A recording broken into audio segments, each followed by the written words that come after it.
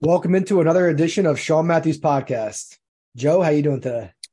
I'm doing pretty well, my brother. I'm enjoying this nice spring, beautiful, cool weather before it gets too god-awful hot. But I digress. How you been? Good, man. Yeah, it's been raining a lot around. Like it rained like the past 5 days. Like even today, We started raining. But we I'm need hoping it. We need it. Yeah. hoping for some of that nice spring weather to come along. The next coming weeks. You know what I mean?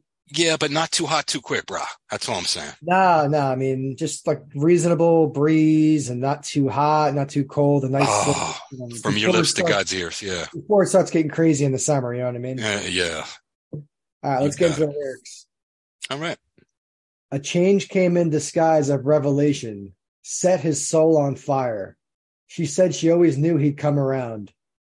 And the decades disappear like sinking ships, but we persevere. God gives us hope. That's a song called A Dustland Fairy Tale by The Killers off their 2008 album, Day and Age. But they actually updated a version. They did a new version in 2021 featuring Bruce Springsteen. It's the same song, but instead of A Dustland Fairy Tale, it's just called Dustland. And Bruce actually performed that with them at Madison Square Garden last year. So great Wow. song. Lyrics always, especially these portion of these lyrics, they always stand out to me. Because the idea of like a change coming in disguise of revelation that sets your soul on fire. Sometimes your life's going and then something happens, something sparks you, and then your soul is literally set on fire. And it's the changes in disguise of it's revelation. So if you believe in like religion and revelation and things like that, Hmm. and like things that people, you surprise people in your life, like they're like, oh, I always knew he'd come around. You know what I mean? That's part of the lyric too. It's like, I always knew he'd come around. You know what I mean? So people change their lives, people start doing things better. Something sets their life off, something sets them in the right direction, and then they're off to the races. And then the decades that disappear like sinking ships. That's the one that gets me. You still Yeah. persevere because God gives you hope. You know what I mean? Those core lyrics are really nice, I think, Yeah. And the decades disappear is how many times you turn to a friend or family member and say, that was 35 years ago. That was, in your case, you might say that was 20 years ago. Where'd they go? Where'd all the years go? It's that decades disappear, and it's pretty cool, pretty clever. I like it. Yeah, absolutely. So great song. Killers, like I said, I'm gonna do like one Killers lyrics per month, at least because they're like my favorite band. And then you That's have the cool. combination of Bruce Springsteen being featured in the song. It's like I had no choice. Yeah, yeah, Um, but anyone who doesn't know what a revelation is, revelation has a couple different meanings. right. One is a surprising and previously unknown fact, especially one that is made known in a dramatic way. Hmm. So people have revelations about their life all the time. And all of a sudden you're like, whoa, okay, that changes things, or that's going to like get me going, or that's, An but then there's epiphany of also, sorts, right, right. there's the divine supernatural. Another definition is divine or supernatural disclosure to humans of something related to human existence or the world. So Revelation, there's a whole book of Revelation in the Bible, right? Right. Um, so the idea, I just like that. I like the word revelation. It's a cool word. And then the Killers incorporated it in this song. I was like, that's awesome. The way they did that, a change came in disguise of revelation. Nice little planned words there. I just like it. Yeah. Oh no, they're good. They're good, man. Absolutely, man. All right, let me just ask you, Joe. Let's get to the important stuff quickly here. What was your cheat meal over the weekend? Oh, can I remember what the hell? Well, Okay. with the Five Guys, right? Thank you. Yes. Saturday I went to Five Guys. I was good. And even at that, I was half tempted to go to Taco Bell, but I said, no, Joey, get something different for God's sake. Go up there. And I said, you know what? And I'm glad I did, because those fries there's just nothing like them. When you have a French fry, you should be able to bend it. You know what I mean? It should be thick, and and it has all those ingredients. Some people think they have French fries when they're really, oh, I like my French fries crispy. They're sticks. They're not French fries. Yeah. So I love the French fries, and everyone says the same thing about that. And the burger's not too damn bad unto So itself. You know, at Five Guys, they if you order like a small fries, don't they still fill the bag? Is there a difference? Like how many sizes? Is there just small and large? Is there a medium? Like what sizes do they have for fries? well, I think and it's good. It's good that you say that too, because they don't just fill the bag. What happens is, they'll overflow your cup. Like cup floweth over, runneth over, whatever the hell. Remember, still talk about the Bible. No, If you order a small, they'll fill that up and they'll overflow a little bit in the bag, and so forth and so on. Now, when you get the large, they'll give you the big doggone large cup and overflow a lot. You know what I mean? So your overflow is proportionate to your order, your cup. So a little cup, little overflow, medium, and large. And this time around, I got the large because a couple times I got the medium and I was like, I got the large this time like I normally do. And instead of leaving like 20% of them there, because sometimes I get the large and I can't. I went through them. I think there were about 4 fries left, and they were those little corner pieces. Those. Other than that, man, no. So that was fantastic. Let me ask you a question. Do you dip your fries in ketchup, or you just eat them plain? Both. Okay, so the answer to your question is yes. If you said you only eat them plain, I have to tell you, sir, you are a certified serial killer. No. The only cereal I kill is Cheerios, and that's once in a while. Or what are we talking about? The Raisin Bran was good. Anyway, no, there are fries that sometimes I'll just grab them right out of the damn thing and just start eating them. Other times I like to have some ketchup, and I mean like in the same meal. Yeah, so, the only time I eat fries when they're plain is if I have McDonald's and I have it in my car, in my passenger seat, I'm on the way home. I start reaching in that bag and grabbing fries, and they taste so damn good. But if you're giving me the option of having the fries combined with some ketchup, I mean, then it's like, okay, I'm going with I'm dipping my fries in ketchup. Or I just pour, if you get one of those things where it's like a nice little like paper cup, not paper cup, like paper tray type of thing. The small little trays you get, you know what I'm talking about? Those little trays fries come in. Yeah. Local, places or whatever. I'll put all the ketchup on top of it. You know what I mean? And then I'll pick at the fries, and then the one that doesn't have a lot of ketchup on it, I'll dip that in the ketchup that's on the other fries, and it just becomes a whole nice, mix match. Well, I'll let you know too, because when you go to Five Guys, you can get your own you can get these little cups of ketchup. Yeah. And I get 3 of them, and I put them on the thing, and a couple of them I use mostly for the French fries. But I'm going to tell you, I get the bacon cheeseburger, which is, if you don't specify it, you're going to get the large, right? The only time you specify is when you want to get smaller, like junior. But if you just say bacon cheeseburger, it's a double bacon cheeseburger. And what I do is I take my cheeseburger that has ketchup on it. It's the only topping I get. So I say bacon double cheeseburger. And I say, when they toppings, I say a little ketchup. I let them put a little ketchup on there, because by the time I get there, right, this ketchup seeps into the damn roll a little bit. So when I take the aluminum foil off and I have that burger, man, it's already got some ketchup on it. And then I turn around and dunk it a little bit each time before each bite, because I like a lot of I just think ketchup the best way to do that is you cut your cheeseburger in half, and then it gives you optimal angles to dip it into the ketchup. You are a scholar, my friend, because I never thought of that. Saying when you do cut it in half, it feels like it's like smaller, and it feels like you eat it a lot faster just because of the fact that it's cut in half. So psychologically, it's almost like you get less food, but you're satisfying your ability to dunk it in the ketchup. Right. But I will say, it seems like you could the burger. Like sometimes I just want to savor my food, and if I cut that burger in half, I'm done with that. Like it just seems way quicker than if I don't cut it in half. But I'm choosing because I want to dunk it in the ketchup. So it's like I'm just choosing the lesser of 2 evils, Well, what I have, Sean, is that very first dunk, right? The very first dunk. All right. Maybe it's shortchanged a little bit on how much surface area I can get the ketchup, on it. Maybe a little bit. But after I take that first chomp, I got all the angle I need everywhere. You know what I mean? Once you get that first bite, that's true. I got a hook there, man. I got, So that was that day. And do you ever have to go back up and get more ketchup? Are you trained at this point to know exactly how much ketchup you need, or do you kind of underestimate sometimes and you have to go back up to get more while you're eating? No, if anything, I have a little excess, but I just throw it in the bag and throw it, in the trash can. But I don't like to waste food, but I get 3, and usually that's enough, because 2 for the fries, and then like 1 and 3/4 for the fries. And then 1 for the burger. And if I'm really going at it, that little bit that I had left in the other one, I can use that. But it's usually just enough. And if I have a little left over, so I'm throwing a little ketchup out. What the hell?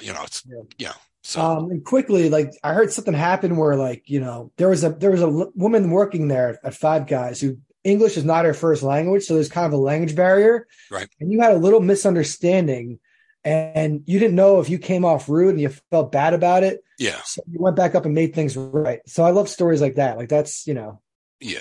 Yeah. So what happened?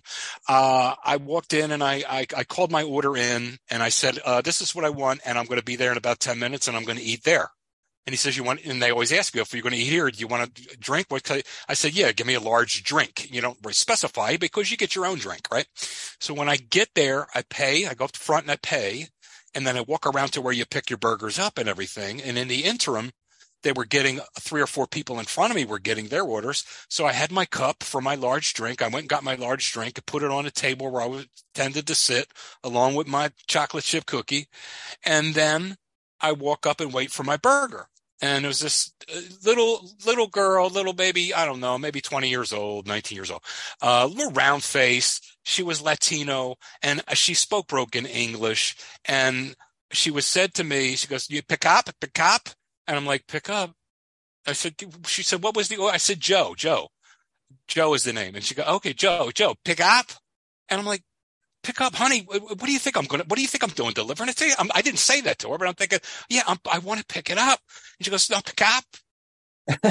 and finally she goes, no, cop.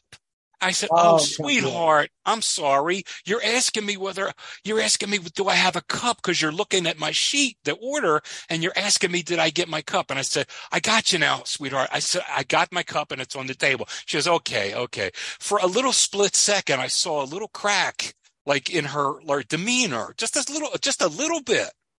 Because at one point I said, what? Like that? Because I was like, cup, pick up. What do you think? So, as I'm eating, no, but don't get me, you know me, Sean. I didn't do anything. Had I done anything really egregious, I would have been over the counter saying, sweetheart, forgive me.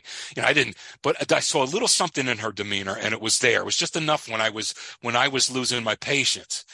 So I eat my meal and it was just gnawing at me a little bit as I'm eating my meal and and I figure, how can this bothers me? This kid is spoken broken English. She's here working her ass off on a job like this.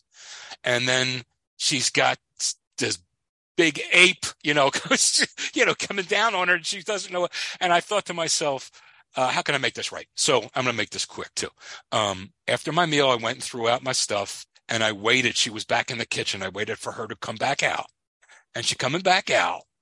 And I went to her. I give her the little come here with the finger and she come over. She was like smiling. I think she knew that I wanted to like make things right. You know what I mean? So she came closer to me and I pointed to my ear and I said, honey, I'm sorry. I couldn't hear you like that. She goes, that's okay. And I reached my hand out to shake her hand and she takes off her white glove. You know how they wear white glove? She took off her glove to shake my hand. And so I had a couple $1 bills. And listen, I'm not rich. And you gave her $2. What the hell? Hey, $2 is $2. When you get $2 in your hand, it's like making $3. And for making $3 for, no time at all for 3 seconds isn't bad. I'm going to get her a cup of coffee or something.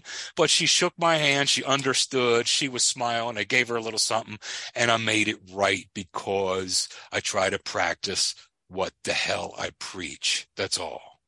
And I was trying to look at things from her point of view, having a job like that, working your ass off. Okay. And that's the restaurant work is tough. It's not fun. Long hours on your feet and you got to deal with people. And although I wasn't a bad customer for a couple seconds, she could have perceived me as one. Yeah. And I just thought instead of letting her go home with that kind of an idea in her mind, she went home with a completely different idea in her mind. And I could tell. I mean, the smile was ear to ear. I like that story because there's always little moments like that. And, I walk away from situations feeling weird sometimes about things. And I like to have closure to every little situation I'm in so I don't feel the way I feel about interactions with certain people. Right. And, you were just a strange older gentleman in a Five Guys, and she probably thought you were just some mean, angry, hungry guy. Yes. And it turns out, it was just a little misunderstanding, and it turned out, all things that end well are good. You know what I mean? It was a happy ending, right? That's it, dude. And to anyone, at least to my brothers, you're doing to me. Because you probably improved her day. She probably went home like, oh man, she probably has little interactions like that throughout the job. And she's probably like hates the customers to a certain point sometimes. She's like, damn, I can't stand these people. There's a language barrier. It's frustrating. And she had something with you and it turned out, you made her feel better. Plus you gave her a little tip. So I'm sure you made her day. Right. And I want her to think about coming here And instead of, because there are people that'll have a field day with immigrants coming in, and it makes it's just straight wrong. And just think of what our ancestors went through when they come over here. They had to eat a lot of shit, so to speak, and they all did, and it's a shame. And I want immigrants today, I want them to come over, and they're working and they're trying their best. I want their feelings to be, I wanted her remembrance of that little encounter for her to go home that night with a smile on her face and an idea that, hey, they're not all making fun of us. They're not all putting us down, and they do consider us people and consider our feelings. Yeah. That's what I wanted her to go home with, not the other way around. Yeah. So that's it. And what's the deal with, I'm looking at the Five Guys menu right now.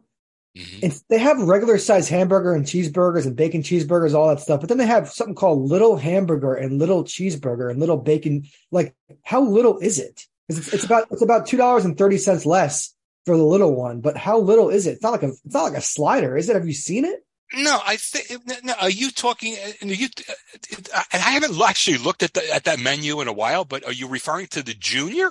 No, it's actually, I'm looking at the Philadelphia Chestnut one, Five Guys menu, which I believe is probably most Five Guys menus, but it's called little. Like it's not called junior. It's called little hamburger, little. So cheese. You're not seeing a junior and a little. You're seeing little. All I'm seeing is little. I guess okay. Junior is no longer if they had that, Yeah. So that's probably what it is. It's probably, Sean, it's probably a reasonably decent size, but it's probably a single patty as opposed to double patty.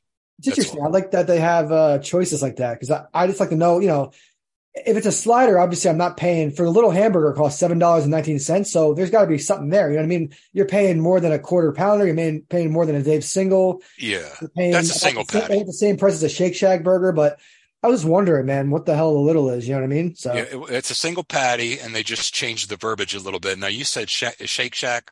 My brother come over. This was about a year and a half ago. He was over. He said, it was Christmas time, a year and a half or so ago. Anyway, he says, "Oh, someone told me about Shake Shack, and if you live over there where you live, there's one right by you, and we could try it." Well, I went, and I'll tell you, I was very unimpressed. I was extremely unimpressed. First of all, the French. You continue. The French fries were those ones as a kid, we used to have them on Friday nights when we had a fish. We had fish on Friday nights, like Mrs. Paul's fish, and Mom used to make those fries. And they're good for in the 1970s and 80s when I was at home. The little crinkle cut, they're okay. It's okay, but they had those, and the burgers weren't that good. It's like I'm thinking to myself, Five Guys absolutely dwarfs this place. Five Guys has Shake Shack demolished on fries, because because Shake Shack's fries they're crinkly and they're okay. Yeah. The other night, I had a crazy eating night. After I went to the movies, I got Qdoba. I got a big burrito. And then you told me. The Knicks game, I smoked a joint and everything like that. So I'm like feeling pretty good watching the Knicks game, but I'm getting a little stressed out. We're losing most of the game. And then I'm like, you know what? I'm just going to, because you got me thinking about cheeseburgers and stuff. I'm just going to take a page out of Joe's Burger. I'm going to get myself a nice premium cheeseburger. So I go on Grubhub, because I have free delivery fees because I have Amazon Prime. And I spent $30 on Shake Shack, which is actually not that bad with delivery and with a 20% tip. But I got a bacon cheeseburger, fries, and a milkshake, plus the delivery, plus the tip was about $30. It's not that cheap at all. But I'll tell you this, the fries, obviously it's a little farther away, so everything doesn't come that hot. But the fries are unimpressive. They're just basic crinkle fries, and they charge, a lot of money for those little fries. Yeah. So I think you can get a large fries. I look at the Five Guys menu, you get a large fries with all the fries in the bag and the big cup for about $6. It's like, so Five Guys has it's no contest. Five Guys has Shake Shack dead to rights in terms of fries.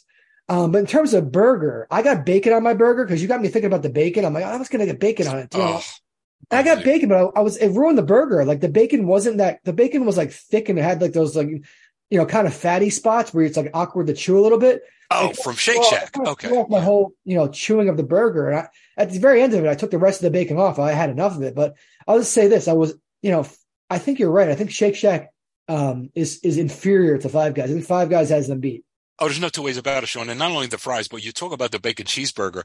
They take this bacon, and I'm telling you, it's almost like they meld it right into the damn I mean, really, and it's always They meld it. it's like part of it's like they blend it together. It's like, and it's always really well cooked, like really well So cooked. So there's no awkward like chew, like you're sitting there chewing. no, You're supposed to be on your next bite of the burger, but you're finishing the fucking bacon. Sorry for cursing, right? but That's it. we're gonna be cursing more around here possibly. But yeah, so the bacon, you start chewing on that fat, it just throws off your whole mood. It's like, damn, I don't want to chew this fat anymore. And like you don't want to spit it out. It's like you just want to continue eating your burger at your leisurely pace.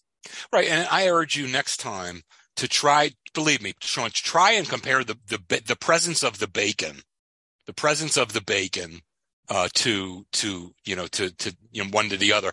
The bacon on this, the flavor is just so much right there. And it's so good. And it just chews up so nicely with it. It's just great. It's nothing like, because to me, as much as I do like bacon, if it's undercooked or if it's too damn thick, what the hell do I want? What is this? A dog treat? It's a goddamn thing. What the hell do I want? You know what I mean? So, yeah.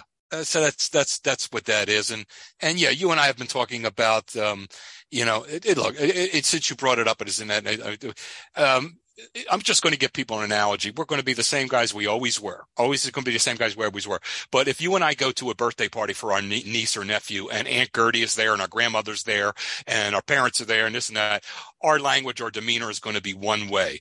And at that same birthday party, if we go out to the backyard and we're standing around with two or three of guys that we know from the family, we're going to use different language than we would use inside. That's all. Yeah. And you and I, being rookies to this thing in the first season and so forth, we wanted to still stay inside and be now we're going to move out to the backyard and we're just going to let it roll. We're not going to force anything. Exactly. We're just going to speak as though we were speaking amongst ourselves. And you know what? In comparison to what other people do on the air, it still is going to be pretty mild, but we're just, we're just going to let it go. That's all. We're going to be flowing a lot more.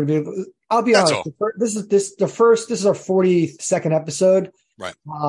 It's been trial and error. It's been learning experience, but I think we have a formula in place that we know what things works, what doesn't work. And I think because me and you have our private conversations and we trade our voice notes, right? And sometimes I'm listening, it's pretty damn funny. And I'm listening to the show. I'm like, the show is not matching the funniness or the chippiness of who we are. We're being too cookie cutter. We're being too formal. And just to put it this way, we're gonna be stepping away from that. We're gonna be a little bit more of ourselves, like Joe said, a little backyard talk. And when season 1 ends, today's the last episode of season 1. Season 2 is going to begin probably after the NBA playoffs. I think the last game, if NBA Finals goes to Game 7, that's June 18th. So we're probably coming back around like the end of June, just to be honest with you guys. Right. But it's going to be a nice revamped, remix, sort of looser show. And we're keeping the lyrics, we're keeping on the reel, and then same from there, format, it's a matter of we might mess around and just talk some. Let's say in the beginning of the show we want to talk more sports. Let's talk about sports in the beginning. Let's not wait to the end. We don't have to wait to the very end to talk about sports. If you want to talk about, we'll just have more of a flow. And I think the audience, our loyal listeners, we love you. We love you for listening to our show. I think you're only going to be happier with our product, and I think things are only going to be better. That's all I'll say. Right, and you've been on me for a while to try to persuade me to come from the kitchen table with Aunt Gertie and Grandma and everybody else, to come from there and to move out to the backyard with two or three of guys like us standing around to say party.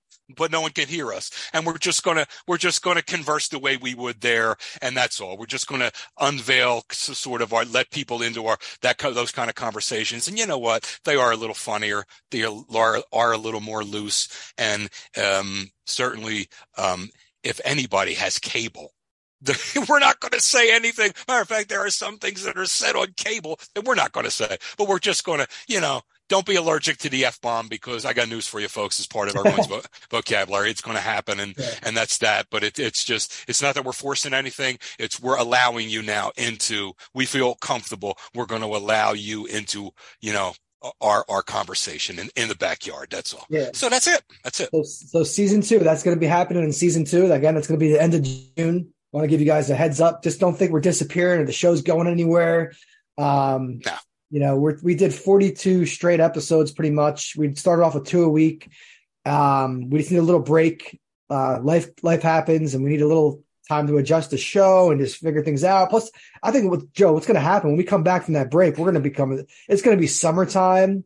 The weather's going to be a little bit, hotter outside. It's going to be a nice little vibe. We're going to be like, damn, it feels good to be back. And that break was, it was worth it. You know what I It mean? was well worth it. It gives us time to improve our product because if you're not striving to improve, you're getting worse, right? If you're not getting better, you're getting worse. You don't stay the same. So we're going to try. I'm going to try to get better. You're going to try to get better. We as a unit are going to try to get better, and we will. So it gives us time to do all that stuff too. And you know what? We're human too. We need a little pause, a little breath, catch our breath in between. That's all. Yep. Like it's one of those things where it's like we both have jobs in real life. They call it IRL, in real life. Yep. And this is a passion project hobby that we ideally in our dreams, we'd like to do this for a living. We like somebody just to say, listen, advertisers will pay us or whatever, or we'll get hired by a company, work for them.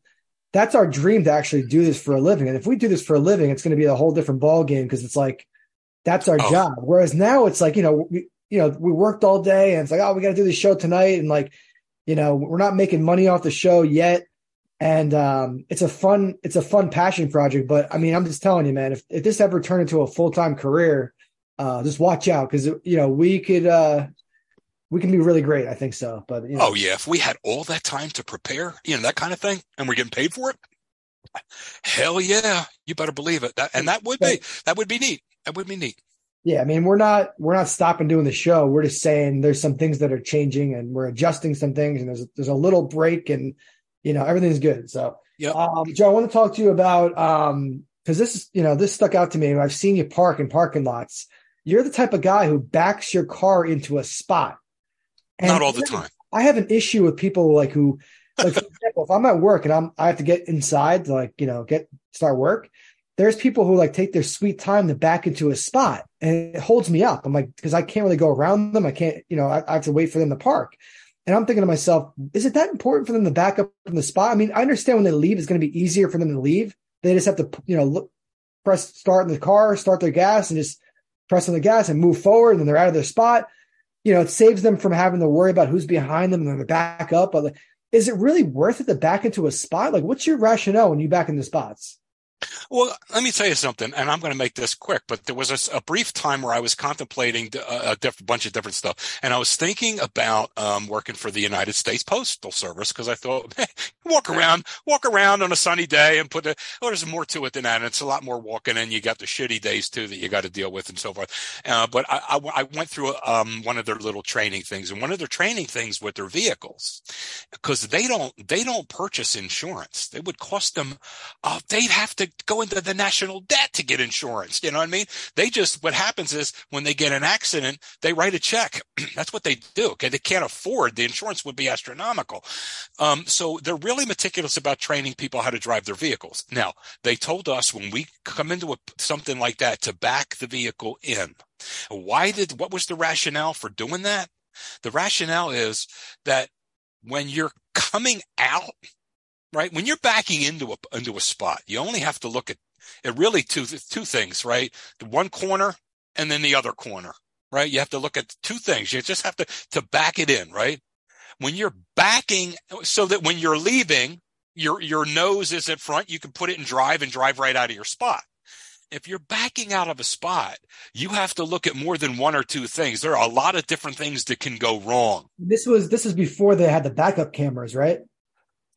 This is, you know what? It wasn't that. It was only a few years back. It was only a few years back. So, but the logic is, and you really think about it, when you back out of a spot and your ass is first, there's a lot more that can go wrong than if your nose is first. Yeah, but it's one of those things where I feel like, backing into a spot takes focus and skill, and you're risking bumping into someone else's car. It's to me, it's not worth it. It's okay, I'm just going to park regularly, and then I deal with what I have to deal with when I have to back out. Otherwise, I'm spending time trying to park perfect. I know people get really good at it.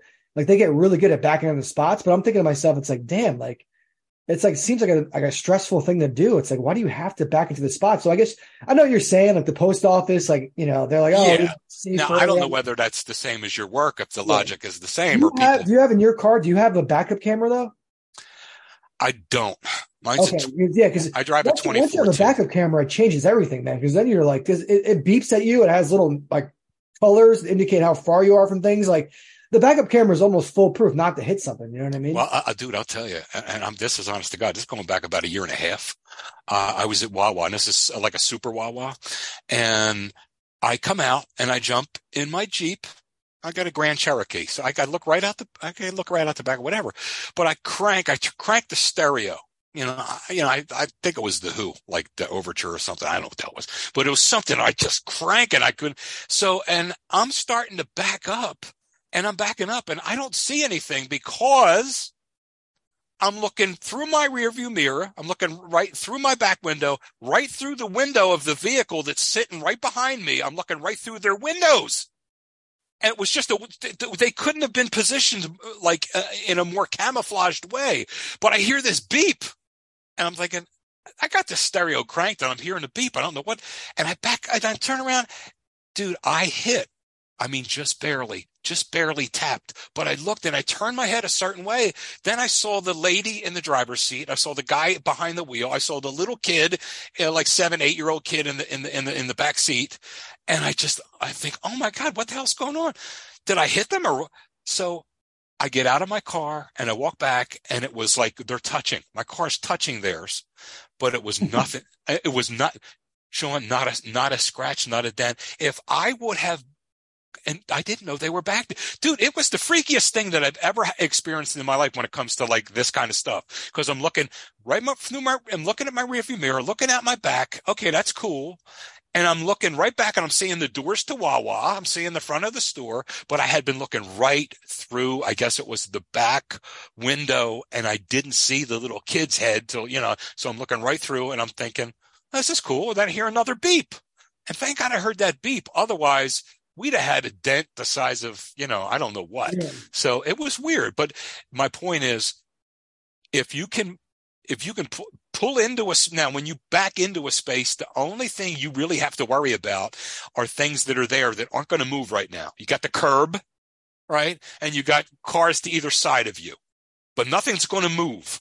So it's a little easier and safer to back in statistically. And then when you pull out, see, and if I were nose front there would have been no problem.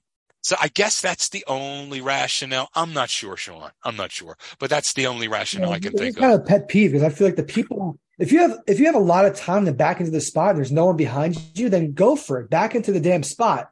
But I'm also thinking too, it's like you're putting my car at risk. Like, my car is parked and I know people are backing in. Like, unless they're really good at backing in, it's like, wow, the chances of my car getting hit is increased because they want to back in. Whatever, they can do that.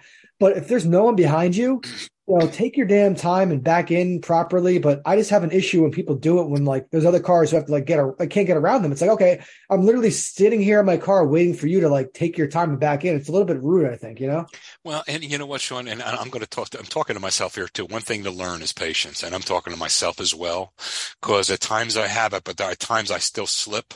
Just today, I was making a left turn into like a little strip store plaza. I was going from one place to another today, and before I came home, I went to a strip mall.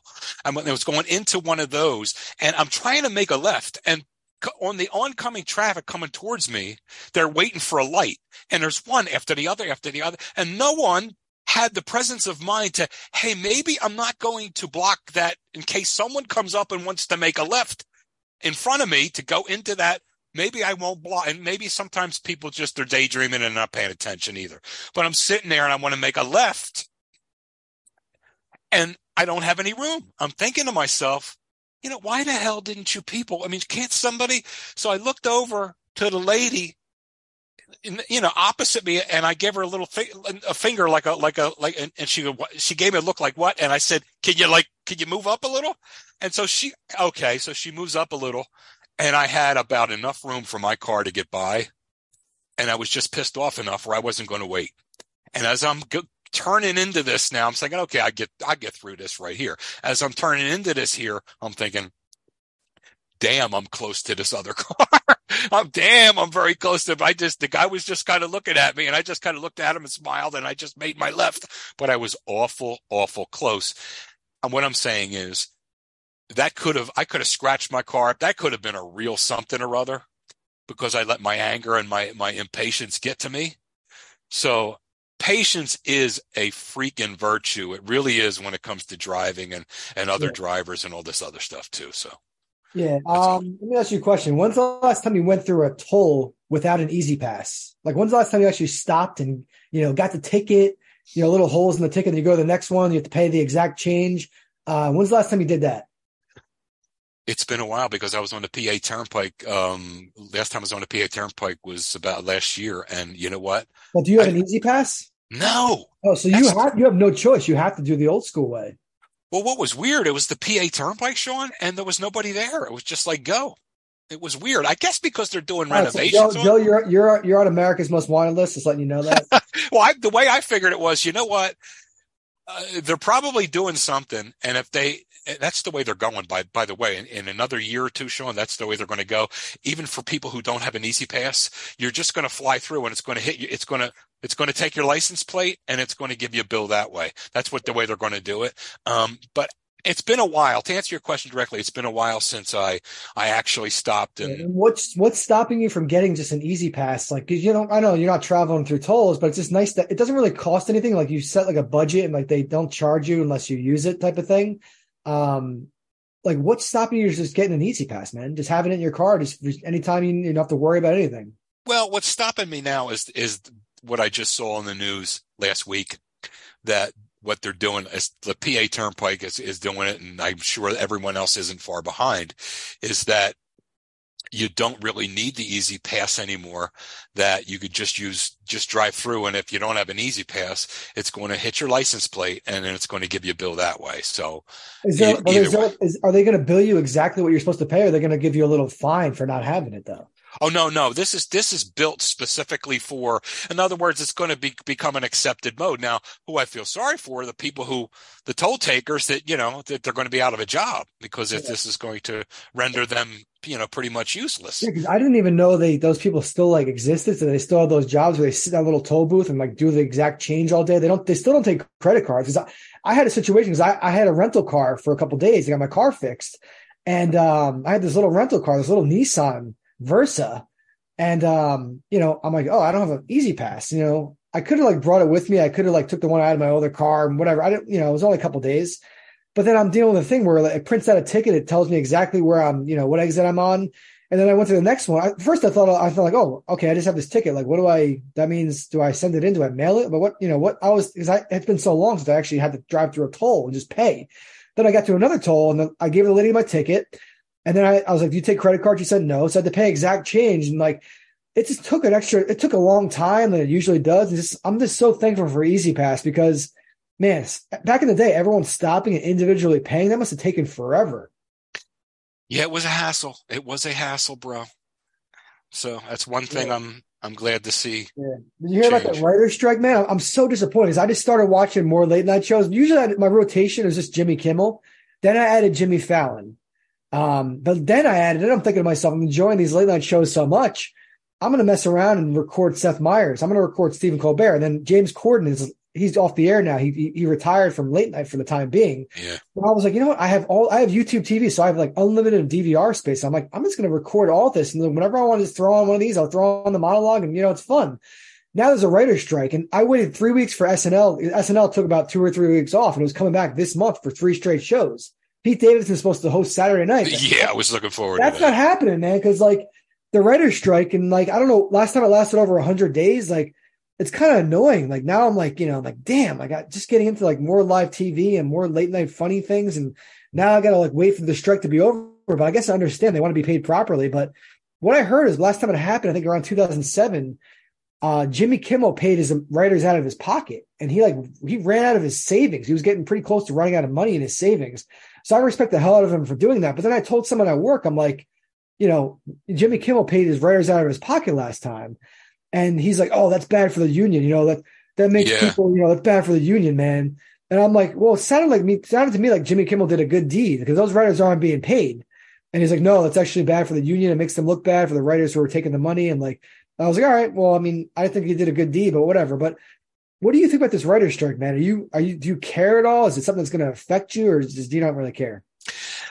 You know something, Sean? I would have to see what kind of lettuce these guys make already. I mean, I'm being told but I forget who it was, but someone in the industry said that the writers are not asking for anything extravagant. That's what they said. Now, I'd like to see what they make. I'd like to see the kind of lettuce they make, and then I would make that decision. So I don't know what they make and what they're asking for in relationship to what they make.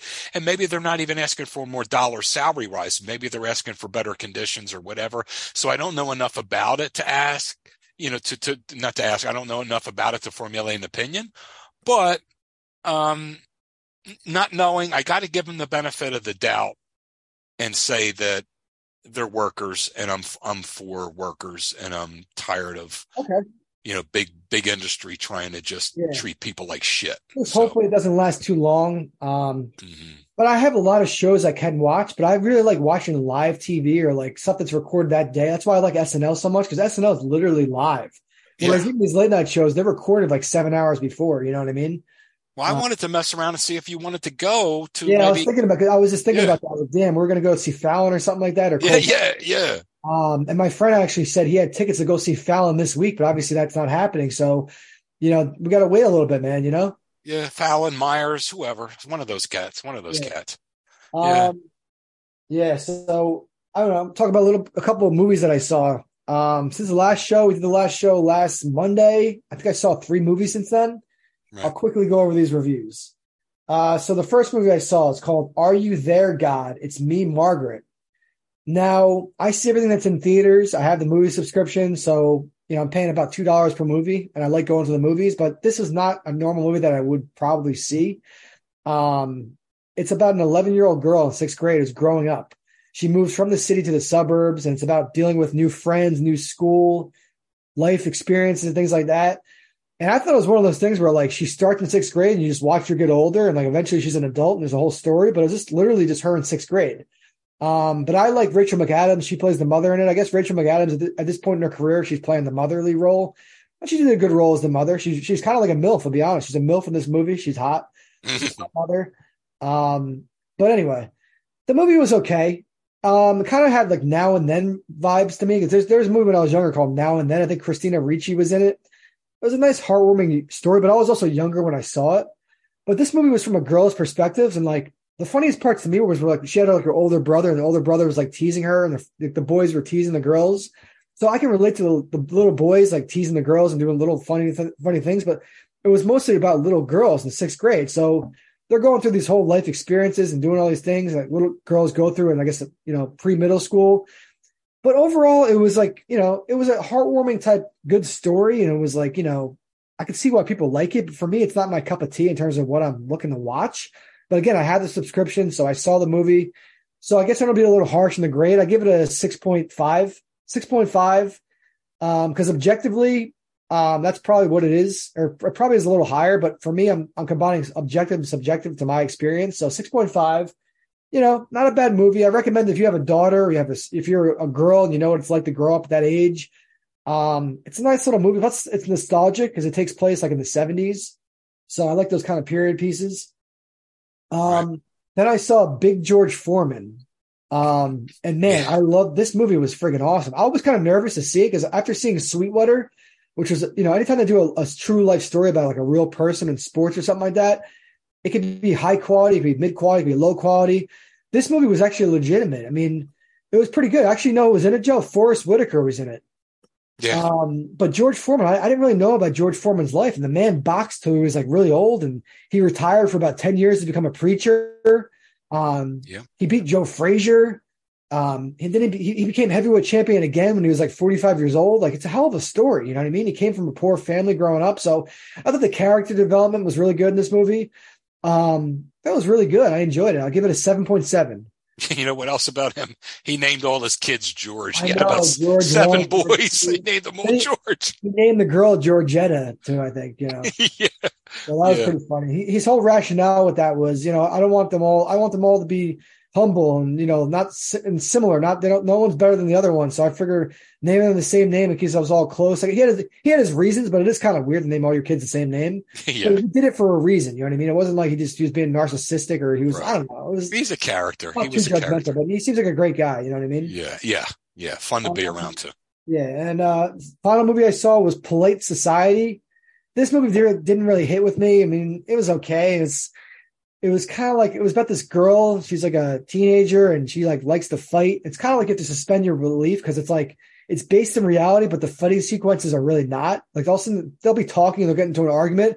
Then they start fighting and like smashing each other's head against like glass picture frames, and like, they're bleeding and stuff. And the next scene they're not bleeding anymore. There's no damage. So you have to suspend your belief. There's kind of like a surreal aspect to it in terms of the action of it. But it's about a girl who's like kind of like she doesn't want her sister to get married. She thinks it's a whole bad thing that she's getting married. She comes from an Indian family, so that it's kind of like arranged marriages. I don't know. It was okay. I give it a 5.3. Wasn't that great to me, but 5.3. I mean, objectively, it's probably higher, but in my opinion, 5.3. So 5.3 for Polite Society, 6.5 for Are You There, God? It's Me, Margaret. George Foreman movie, I think I gave it a 7.7. So those are the three movies I saw. All right. Like I said, it depends who you are and what type of movies you like. If you're a sports guy and you want to learn more about George Foreman, you like those sports stories and character development, and George Foreman movies, it's a good movie. The other two movies are like, I can live without them, but they're okay. Yeah. And anyway, Joe, did you hear Jerry Springer died? He was 79 years old. I did, and I found out a lot more about him than I ever knew. That he Well, was, he was like a judge, he was a lawyer. and a mayor at one point, Yeah. and just he wore a lot of different hats. Did you ever watch his show back in the day? Yeah, I used to watch his show before it became fake. See, it started where they really did have people going after each other on the show. But what they found was that ratings were so good during that they started to stage that. And even when it was staged, I still watched it because it was funny, because it was just, but it was a joke after a while, but it was just funny to watch. It really was. But when it first started, you did have people going after each other. But yeah, what's funnier than that, you are not the father. And then the guy starts doing breakdancing and shit, what kind of stuff. It's just ridiculous. Yeah. Oh, man. But yeah, Jerry Springer, I'll tell you what, man. He lived to 79 years old. He had a pretty damn good life. And he says, I'm just a guy. He says, I'm just a schlub that got lucky and whatever. So he did kind of just, get lucky. But he was the mayor of, I think it was Cincinnati. And he messed around. And he got caught giving money to a lady of the night. Because he got caught, he's the mayor now. And you can't get away with that when you're the mayor. So that's where that went awry. And I think he was also a news anchor in the Cincinnati area too. He did a lot of different stuff. Very talented guy. You say he's being humble by saying he's a schlub who got lucky, but the guy was intelligent and he set himself up for success, Well, yeah, he was a lawyer. I mean, he probably got a break here and there. Like the TV thing was probably a big break, but he's a successful professional guy, in terms of his career. You know what I mean? Yeah. He said he used those words. I didn't. Yeah, I know. But so Jerry Springer dead at 79, rest in peace. And what I saw today, Joe, this is a late addition to the show. Tim Bachman died at the age of 71. He was in Bachman Turner Overdrive. Oh, no. Canadian rock band. They sing You Ain't Seen Nothing Yet and Taking Care of Business. Are two of their but baby, you just ain't seen nothing yet. Yeah. One of the founding members, Tim Bachman, he's dead. So rest in peace, Tim Bachman. I don't know, Joe, you probably like some of the songs, right? For sure. Oh, yeah. Taking Care of Business. You Ain't Seen Nothing Yet. It's ride, let it ride, let it ride. Yep. Yeah, they were good, man. They were good. As a matter of fact, they had I'll never forget the album cover. My brother got an album cover when he was 15, so that made me about 10. And my oldest brother, God rest his soul, bought that album for my brother. And it was Not Fragile. And it was this like crate, this wooden crate, like, for freight. And it's stamped right on the side of it in red letters, Not Fragile. And the top of the crate was all kind of like metal and sprockets and chains and stuff. But it was pretty cool. It was a rugged looking, but that was the name of the album, Not Fragile. Pretty cool. Nice. Yep. So rest in peace, Mr. Bachman. Yeah, man. All right, so let's move on to our actor of the week. This week we got Mr. Keanu Reeves. He was born September 2nd, 1964 in Beirut, Lebanon. I believe Beirut, Lebanon is part of Ohio or something like that. But anyway, he grew up, but then his family moved to Toronto, and he grew up mainly in Toronto. He's still not a U.S. citizen. It's actually funny. They did a funny thing on Jimmy Kimmel Live where he had him on the show, and he got all the paperwork to become a U.S. citizen. He's like, "Here, Keanu, we got all the paperwork for you. You become a U.S. citizen. Let's make this happen." So that's one thing I respect about Jimmy Kimmel. Like, they do funny stuff like that. And they literally got all the paperwork, this thick book of paperwork to become a citizen. He's like, why not do it now? Anyway, Reeves he's still a Canadian citizen. His mother was a showgirl and a costume performer. His dad was a geologist, but his parents got divorced when he was young. He had multiple stepdads, but never reconnected with his biological father. He dropped out of school to pursue acting around the age of 15. He's actually a pretty good hockey player. He wanted to pursue hockey, but he chose acting instead. He got a small role, which allowed him to hire an agent. His first legit role was in a Rob Lowe film called Young Blood in 1986. Then he moved to Hollywood. He got a role in a 1988 film, Dangerous Liaisons. His first big role was Bill and Ted's Excellent Adventure in 1989. He's got dyslexia, so I always respect any actor who has to learn scripts and memorize scripts and all his dialogue. If he has dyslexia, that's extra tough, so I respect him for that. He's dealt with that. The problem was, after he did Bill and Ted, he was kind of typecast as like this moron, because that movie's about like two kind of just dumbasses, pretty much. Right. They're good guys, but that's the whole premise. Then he got a starring role in the movie Speed in 1994, and that really took his career to a whole new level. Then he actually turned down Speed 2 because he didn't respond to the script. He said he was confused that it was on an ocean airliner or ocean liner, and things didn't feel right to him. So he was kind of, even early in his career, he was kind of selective with stuff. You know what I mean? Speed was a big hit, but he chose not to take Speed 2 because he's like, this is ridiculous. Like, why is it on an ocean, like a big ship? Like, what the hell is going on here? And the script didn't feel right. So, I respect him for being, choosing what he wanted to do. Then this is well known within the whole, like, anybody who knows Hollywood and everyone who knows about celebrities, he's apparently the nicest guy you could ever meet. There are so many stories. If you go on like YouTube and watch his videos or interviews or any video that he's in, people commenting left and right. I met Keanu Reeves. He's such a nice guy. I was afraid to go up to him at the movie theater, but I went up to him and we had a long conversation. He asked me questions about myself. And the people are like amazed at how nice he is. You don't get that with a lot of Hollywood people. Sometimes they'll say hi to you or get a selfie with you, but they won't have a conversation with you. When he has a conversation, he genuinely seems interested in who he's talking to and these random strangers. So that's one big thing about him. He's well known for being a great guy. That's one of the reasons I chose him. Like, this guy's such a good guy. He's a good actor, and let's have him on the show. Talk about him a little bit.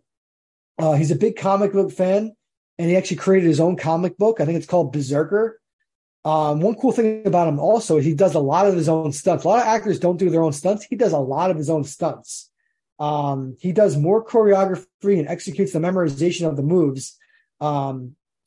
His gun safety, all that, better than like 95 to 98% of any stunt person people have seen. That's someone's quoted on that. They said he does his own stunts and he's better than most stunt people that are real stunt people. So yeah. He gives input on the roles that he's playing. Like in John Wick, he suggested riding on a horse in the middle of the city. He's like, that fits into the movie well. So he's not just like your typical actor who just like gets the role and does what they're told. He gives you input. He gives inputs on the roles and he does little creative things. And he seems like a great guy. So the movies that I've seen him in, Johnny Mnemonic in 1995, Chain Reaction. I saw Speed. That's from 94. The Devil's Advocate in 97. The Matrix was one of his big movies. The Replacements in 2000, Hardball 2001, Constantine 2005. I saw that in the movies actually.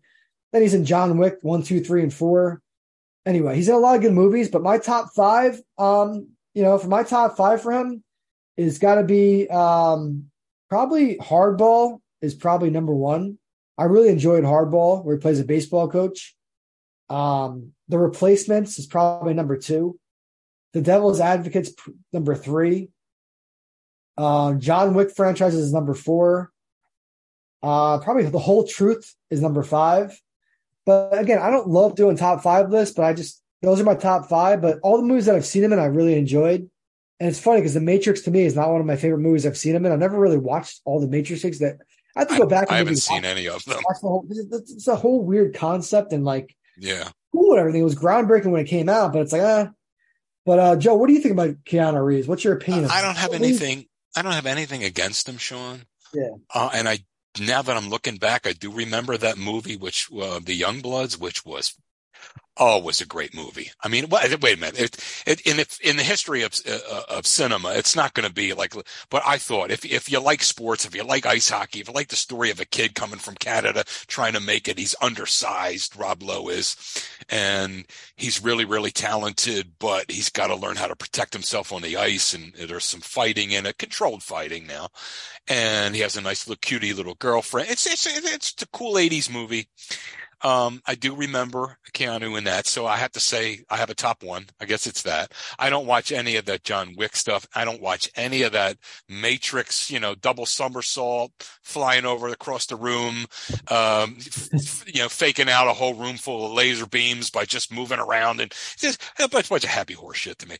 But and don't think he's a nice enough guy, pretty good actor. And I just wish he would. I wish he would rethink the beard, because I've never seen a more horrifying facial hair than on that cat. I mean, is it not fully grown in? It's a little patch. I mean, there's you can get away with being a little bit patchy, but dude, I mean, he's got like, I mean, it's like, dude, it's horrendous. I'm looking at, as I watch interviews before the show and everything, I've seen in movies, and looking at him now, the pictures from Google, his beard seems fine to me, dude. I don't know what you're talking about. Well, maybe, I don't know. Maybe he's using some of that pencil color in and everything. But for years, if you look back, and don't get it twisted either. Sometimes these guys get a whole lot of money, and they go because you can get that if you got enough money, you can get that done. And I like Jimmy Kimmel actually, over the years has, that's how he wasn't always like that. He got that anyway. Well, explain it. What did Keanu Reeves is known for having a horrendous fucking beard. All right, there you go. So I'm just telling you, that's what he's known for. And I just wish he would rethink it. What's the Jimmy Kimmel thing? What did he have done? Jimmy Kimmel, his face was as smooth, and people say, well, he shaved. No, a couple of times he tried to grow a reasonable beard, and it didn't kind of look right, so he quickly shaved it or whatever. And then there were times when I could tell, and I have a hypothesis, and you could tell if you have enough money, you can get anything done, because they'll do like they do for bald dudes. They'll do it for that, and it's time consuming, and it's expensive, and all those kinds of things. But I swear, I bet anything he had something done, because he has a nice little, and it's almost real perfect. It's real nice looking. Yeah, his beard's nice, but I don't know. It's artificial. Yeah. I don't think Jimmy Kimmel would have something done to improve, because if you get something done to improve your beard, what if you don't want to have the beard anymore? What happens once you want to shave your beard? It's just like regular hair. You'll shave it off, and it'll be just like regular hair. Okay. Yeah. And Keanu Reeves, I'm surprised you don't even know what I'm talking about. That facial, you want to talk patchy. Now it was horrendous. Now I'm kind of self-conscious about my beard. You went to a baseball game with me recently, the Yankee game. Was my beard sufficient? Yeah, I thought so. I didn't. I mean, his was, dude. Dude. It was. Now I'm thinking, because you made a comment about the guy who was in that prank show, Impractical Jokers, like, oh, this half-ass beard. Like, that dude Sal. Oh yeah, that thing is people's beards, man. What? You're really focused on guys' beards. No, I'm not. I'm focused on beards that look like shit. I mean, that guy Sal. I mean, listen, if you can't grow one that looks right, do something different. That's all. Don't grow the full thing. Grow goatee. Do whatever. You would tell me if my beard was half-assed, though, right? You would make I'm not afraid of constructive criticism, but you would be like, Sean, like, the beard's, but my beard's not half-assed, right? No, your beard is a little, it's like a little thin, but there aren't a whole lot of bare spots like Keanu Reeves. Now, I don't know what he had done. I don't know what he used these guys. And you can use all kinds of cosmetic, but for a longest time, if you go back and look at dude, it was like, cuz don't do this. You know what I mean? It was nasty. No, yours it's on the thinner side, but it's reasonable. It's reasonable. The goatee and mustache is very easy for me to grow that, but the sides is where it gets a little bit tough. Yeah. I have to Yeah. do like I don't, all I have to do for grooming my beard is like I use like a clipper for like the goatee and mustache like every week or two, and that gets rid of like a good amount of volume. But then the sides, I don't have to use a clipper. All I have to do is take scissors and even it out. So I know what you're saying. Like, I don't know. Now I'm getting self conscious about my beard because I'm No, like, no, no, no, Sean. This isn't about you. I promise you, this isn't about you. If you go back and look at Keanu Reeves and go back and look at all the pictures of, and really, as a matter of fact, you can.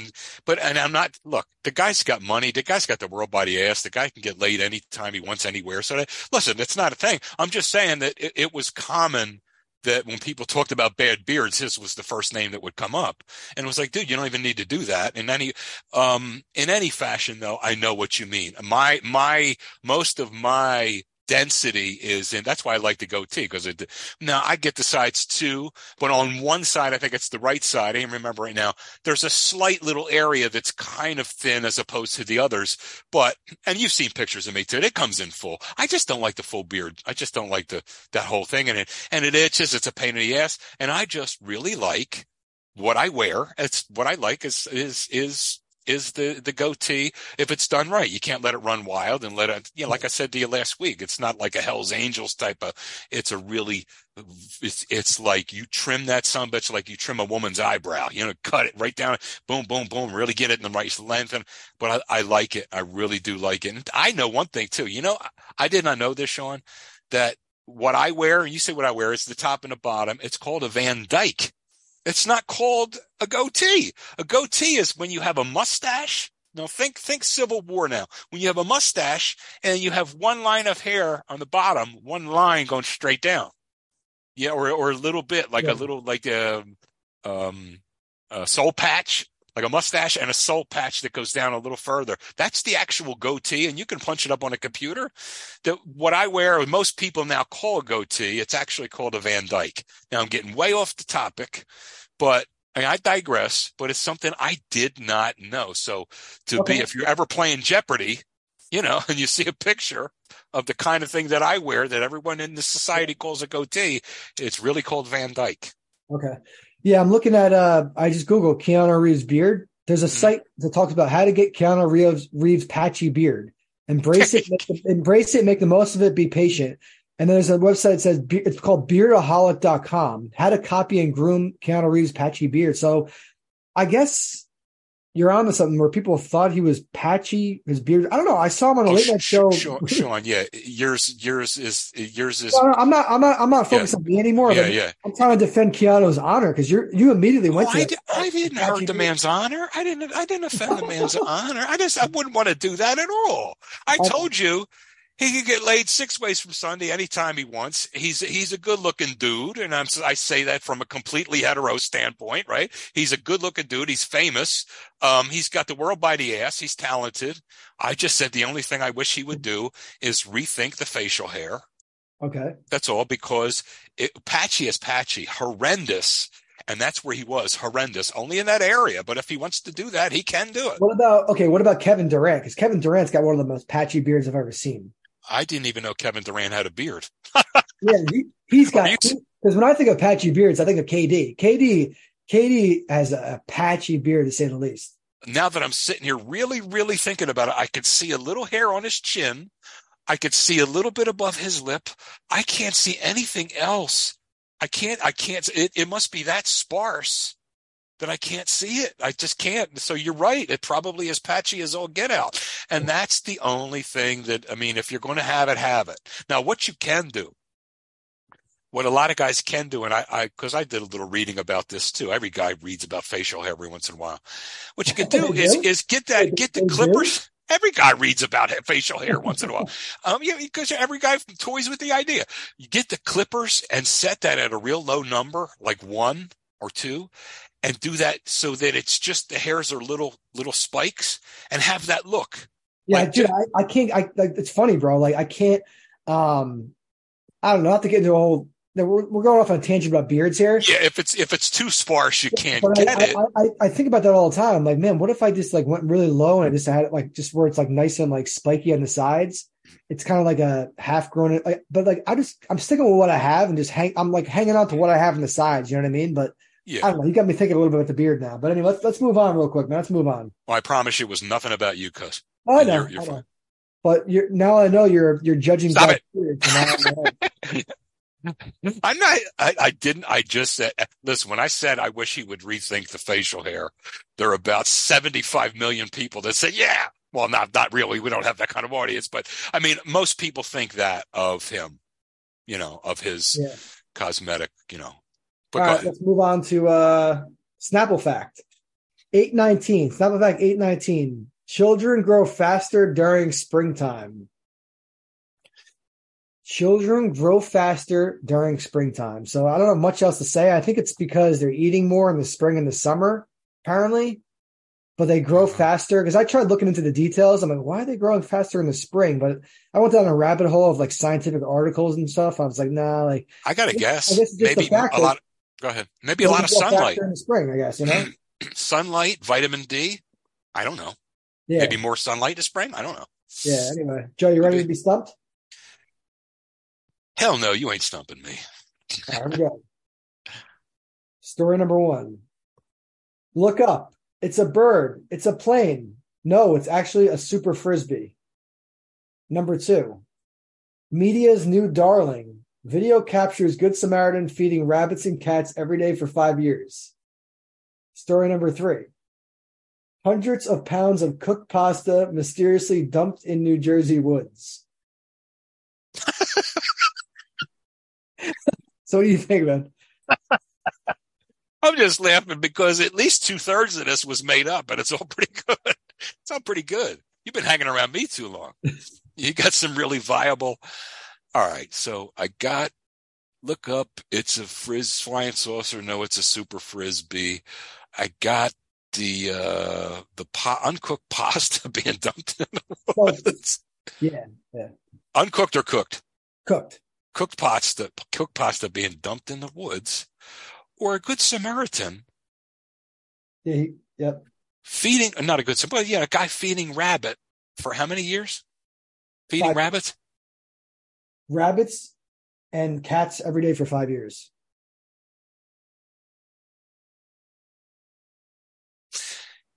I don't really care, so I'm just going to go with that one. That's the one I think is real.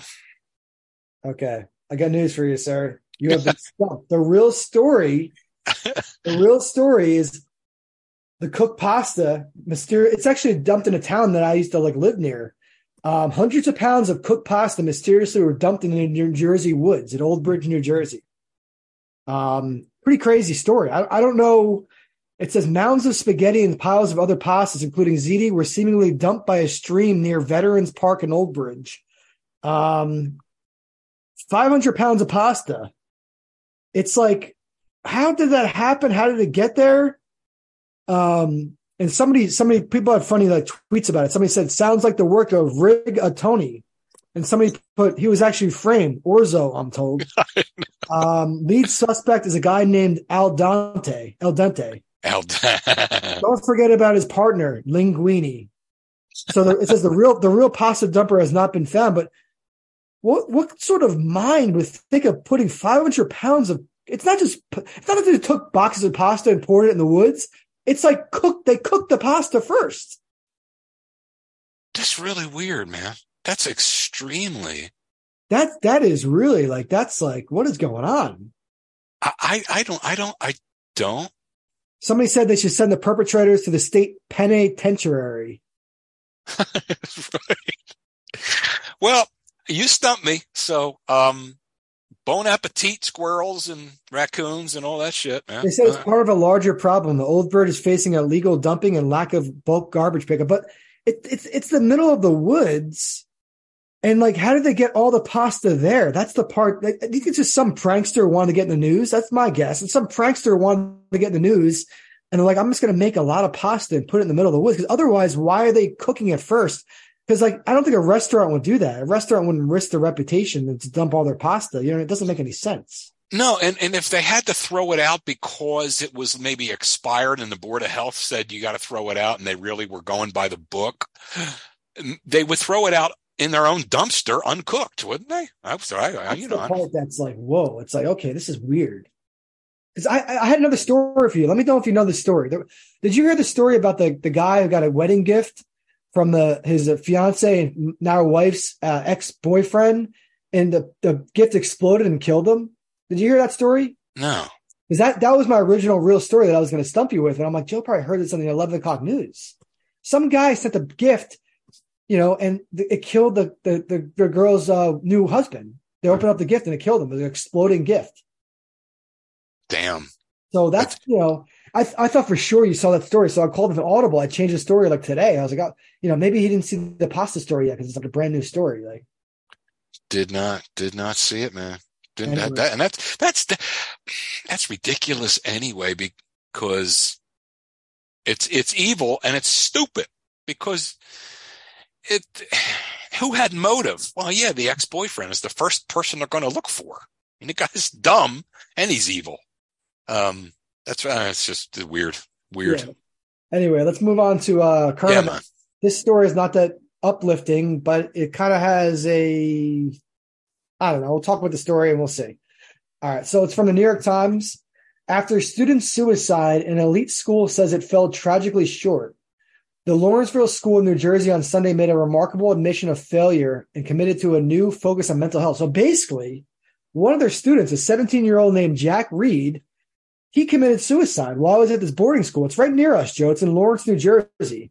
They're one of the best prep schools in the country. That costs like $80,000 a year to go there. It's absurdly expensive. But at a lot of these prep schools, stuff like this happens. People get bullied and like they kill themselves. And they're not living at home with their parents. They probably feel like the parents don't want them around. They want them at like a boarding school, whatever the reason is, where parents send their kids to boarding school.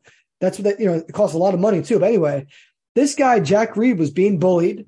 And there was an unfounded accusation that he raped a girl, and it went around the whole school, went on the social media app that the students use, and it was really hard on him. He's like, thinking to myself, because like, if you're falsely accused of something, it could like ruin your whole like psyche and whole reputation and whole like way of just how you view yourself and how other people view you, because you're innocent, but you're being falsely accused. And this guy's a 17-year-old kid at a boarding school. He's kind of a new student. He came from the city. His parents put him in the school in Lawrenceville. And the school never took responsibility publicly about they investigated it, right? They interviewed 45 students, faculty members, and they had a detailed report. And they reviewed emails from more than 100 students and school personnel, and Jack's personal emails, phone records, text messages. And it proved that he's innocent. He's not a rapist. He did nothing wrong, but the school didn't do anything about it. They didn't publicly denounce the rumors. The school never claimed that it was bogus. They never, they expelled the student who was involved in spreading the rumors. But the student was expelled for like an unrelated violation of school rules. But anyway, they never told Jack or his family or anyone else that their investigation of these false rape claims concluded that the rumors involving sexual assault were utterly false. They didn't make a public or private statement, and they never did anything about it. So Jack had everybody, as far as everyone in the school knew, that this is a potential rapist, and they were making this kid's life a living hell. The school, the family, they unsuccessfully tried to get the comments related to the sexual assault removed from the app. They couldn't do that. And Jack seemed to be doing a little bit better, but then he killed himself.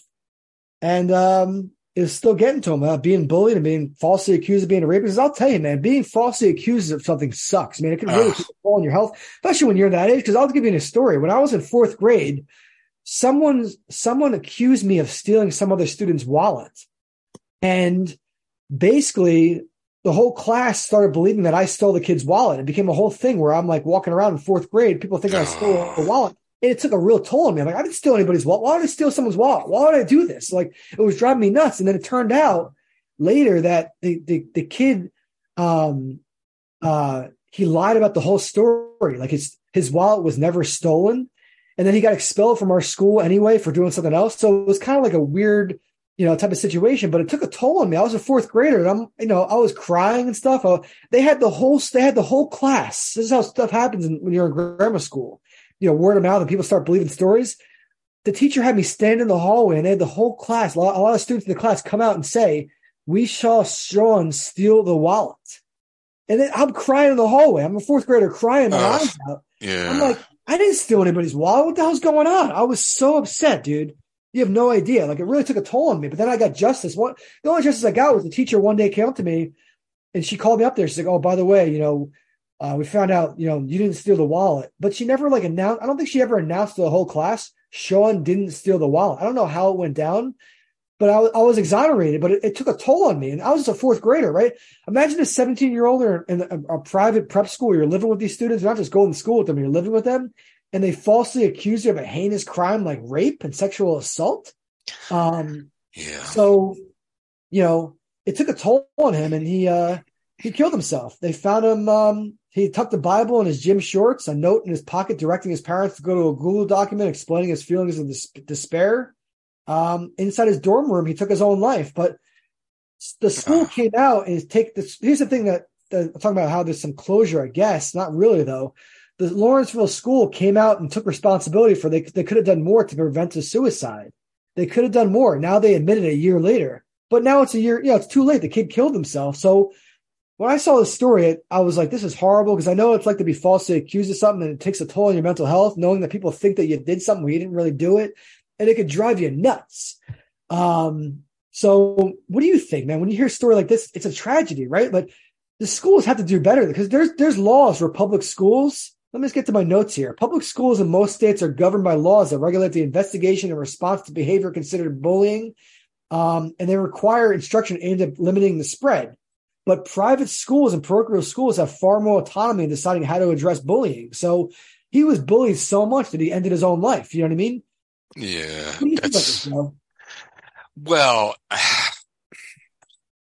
I told you before, I worked with kids, adolescents with behavioral and psychological problems and so forth and so on. And I'm not going to mention any names, but there was one young fella I heard about, like 3 or 4 years after he was in our group home. He went through to another place, and different place, blah, blah, blah. His parents were two physicians. Their parents were two doctors. And for some reason, it didn't look like he was going to follow in their footsteps, or for whatever reason. A lot of his troubles came from not meeting the parents' expectations and him feeling that way, and so forth and so on. And long story short, a dude I used to work with, I still talk to Freddie. I still talk to him once a month or so, an old coworker at that same place. And I'm going back 20 years. When this kid was through our group home there. Unfortunately, you can't get them all. You can't reach them all. But he hung himself, and like Freddie called me one night and said, "Yeah, you remember such and such?" I said, "Yeah." He says, "Yeah, he hung himself." And oh my God, isn't it again? So just that thought is, it's tough for me, for any kid. There was another story, I think about a year ago, Sean, is somewhere here in Jersey, up your way maybe, but there was a little girl that took her own life because she was getting abused, like, online. And also, girls can be really wicked. I mean, teenage girls can be wicked to one another. There was videotape of another girl swatting her in the hallway of the school, like just swatting her for no reason, just because she didn't like her. Just walked up to her and just wham. And she's like, and it seems like the cuter the girl, or skinnier the girl, or more popular the girl, the more the ones that aren't hate on them. And I mean, I'm not just talking about hate, like, cutting them up and saying things. I'm talking about real hate. And it's a shame. I guess people at that age, some people at that age don't really grasp just how vile that is, and they'll feel the school. Do you think the school should be held liable? The school could have done more, because basically he got elected. This kid Jack got elected. He was doing okay. Like, he had some friends and everything like that.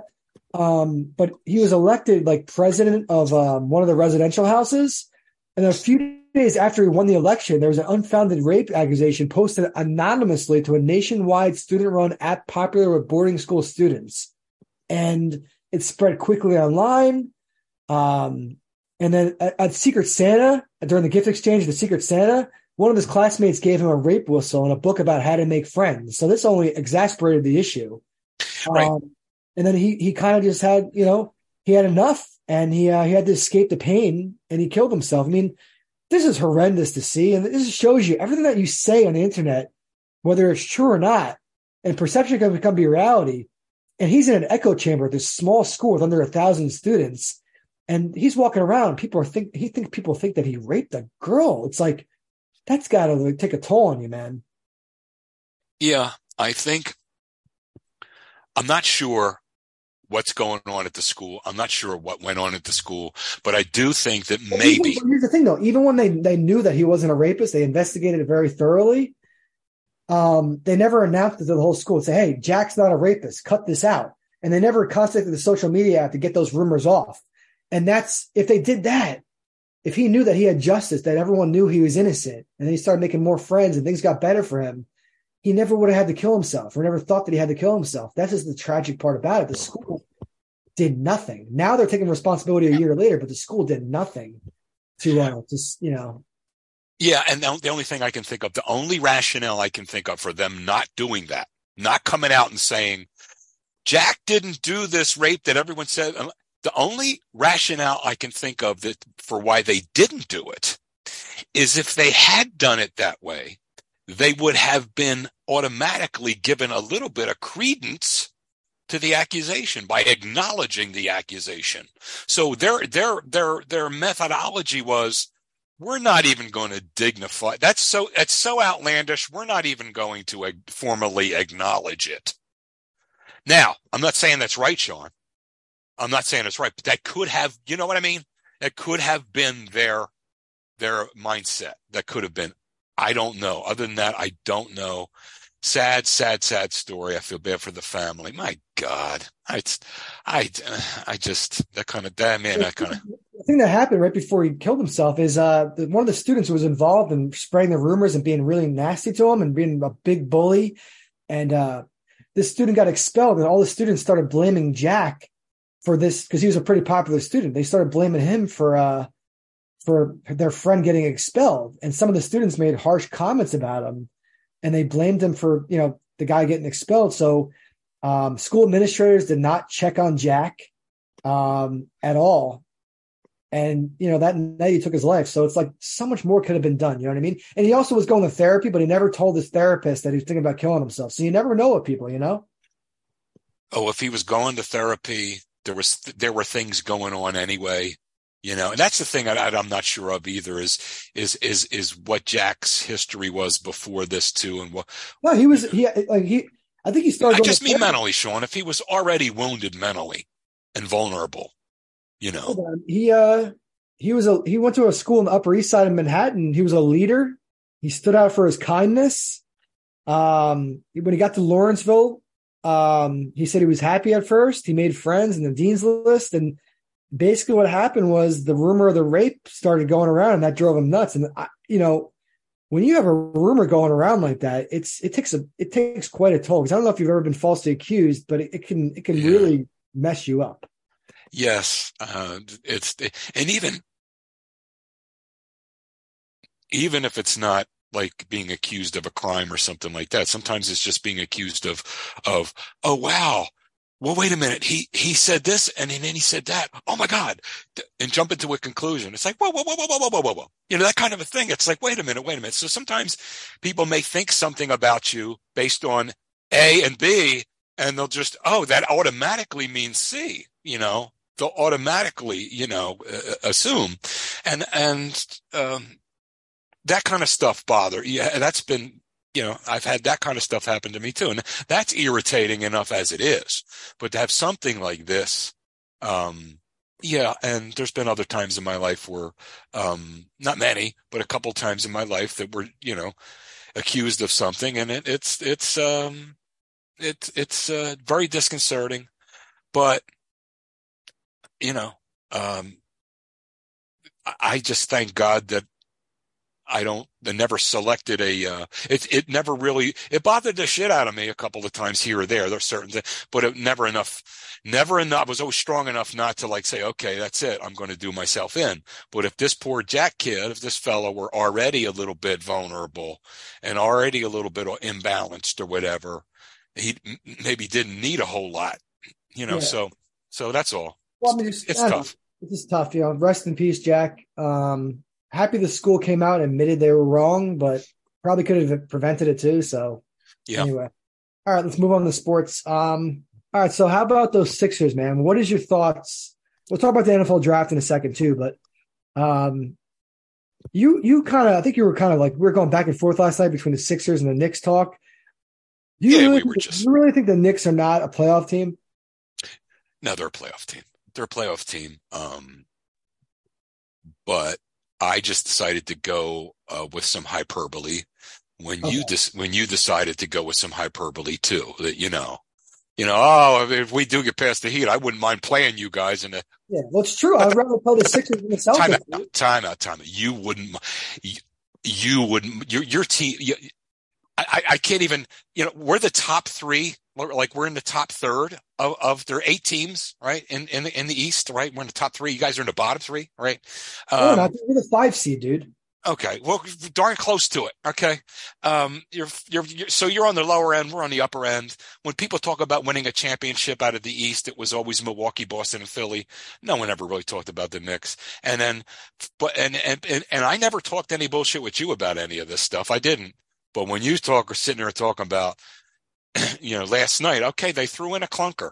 They went on the road and won a game. I don't know if the Knicks are going to do that, but they went on the road and won a game. They got a split, right? So mission accomplished. Last night they threw in a clunker. But please don't start trying to compare the Knicks with the freaking Philadelphia 76ers. I'm a diehard Knicks fan, and I watch every game that I could possibly watch. I don't care if you study every goddamn time they fart. I don't really care what you do. Okay, that's not the point. I'm telling you enough and watch enough and learn enough.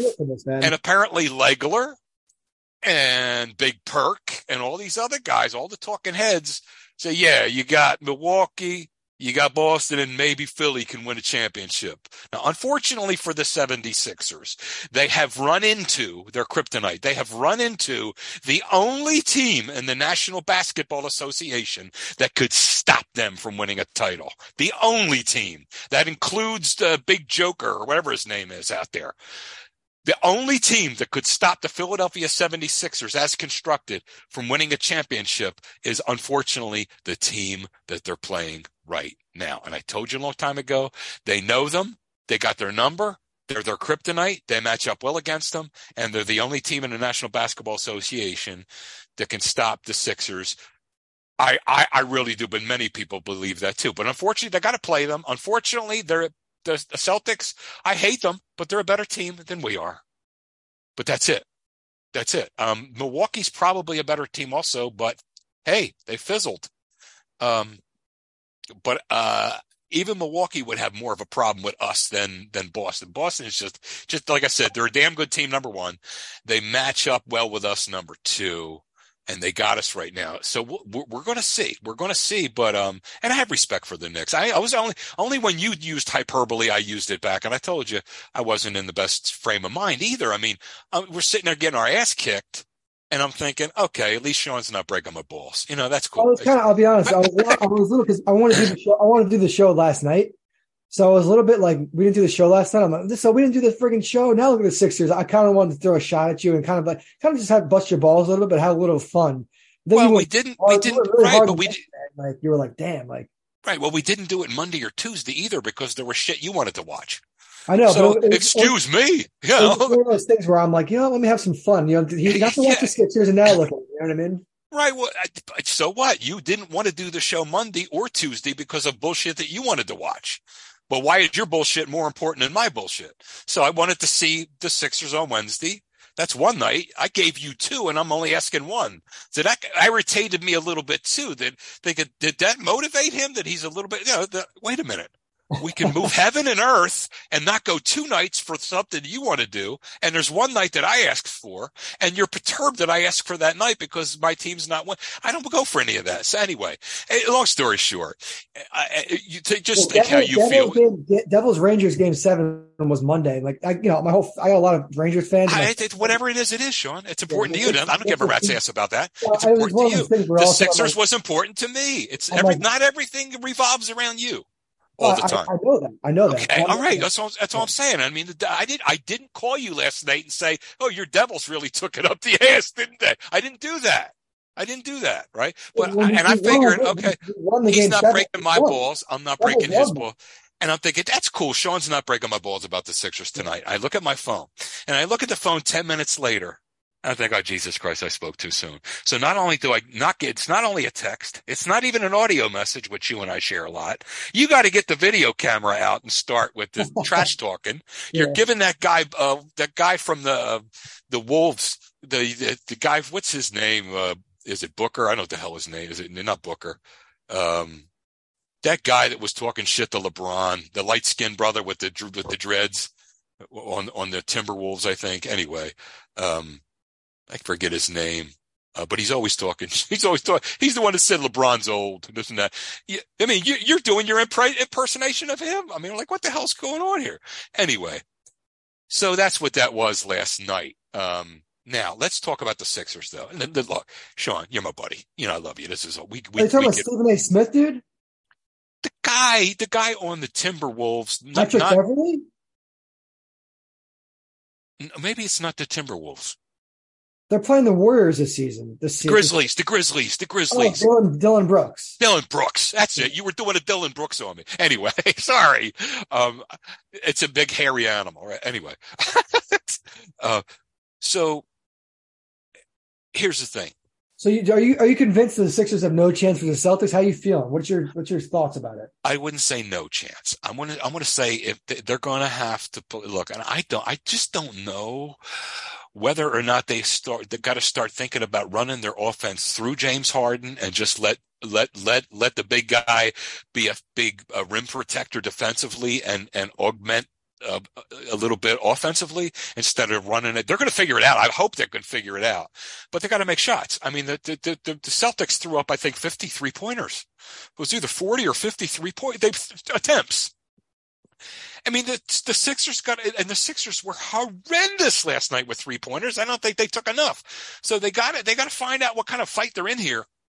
I give them a puncher's chance, but I give the Celtics, I give them the nod, and I hate to do it because I go back to the days when we used to go to the Spectrum, and you didn't know whether something was going to break out or whatever it was. I mean, I can remember Julius Erving is like Dr. J. They used to call him Dr. J because he was mild-mannered and articulate. Well, one night, Larry Bird starts in on him, and Larry Bird grabs him by the neck, and then Julius is throwing haymakers at Bird, and I mean, this is on the floor.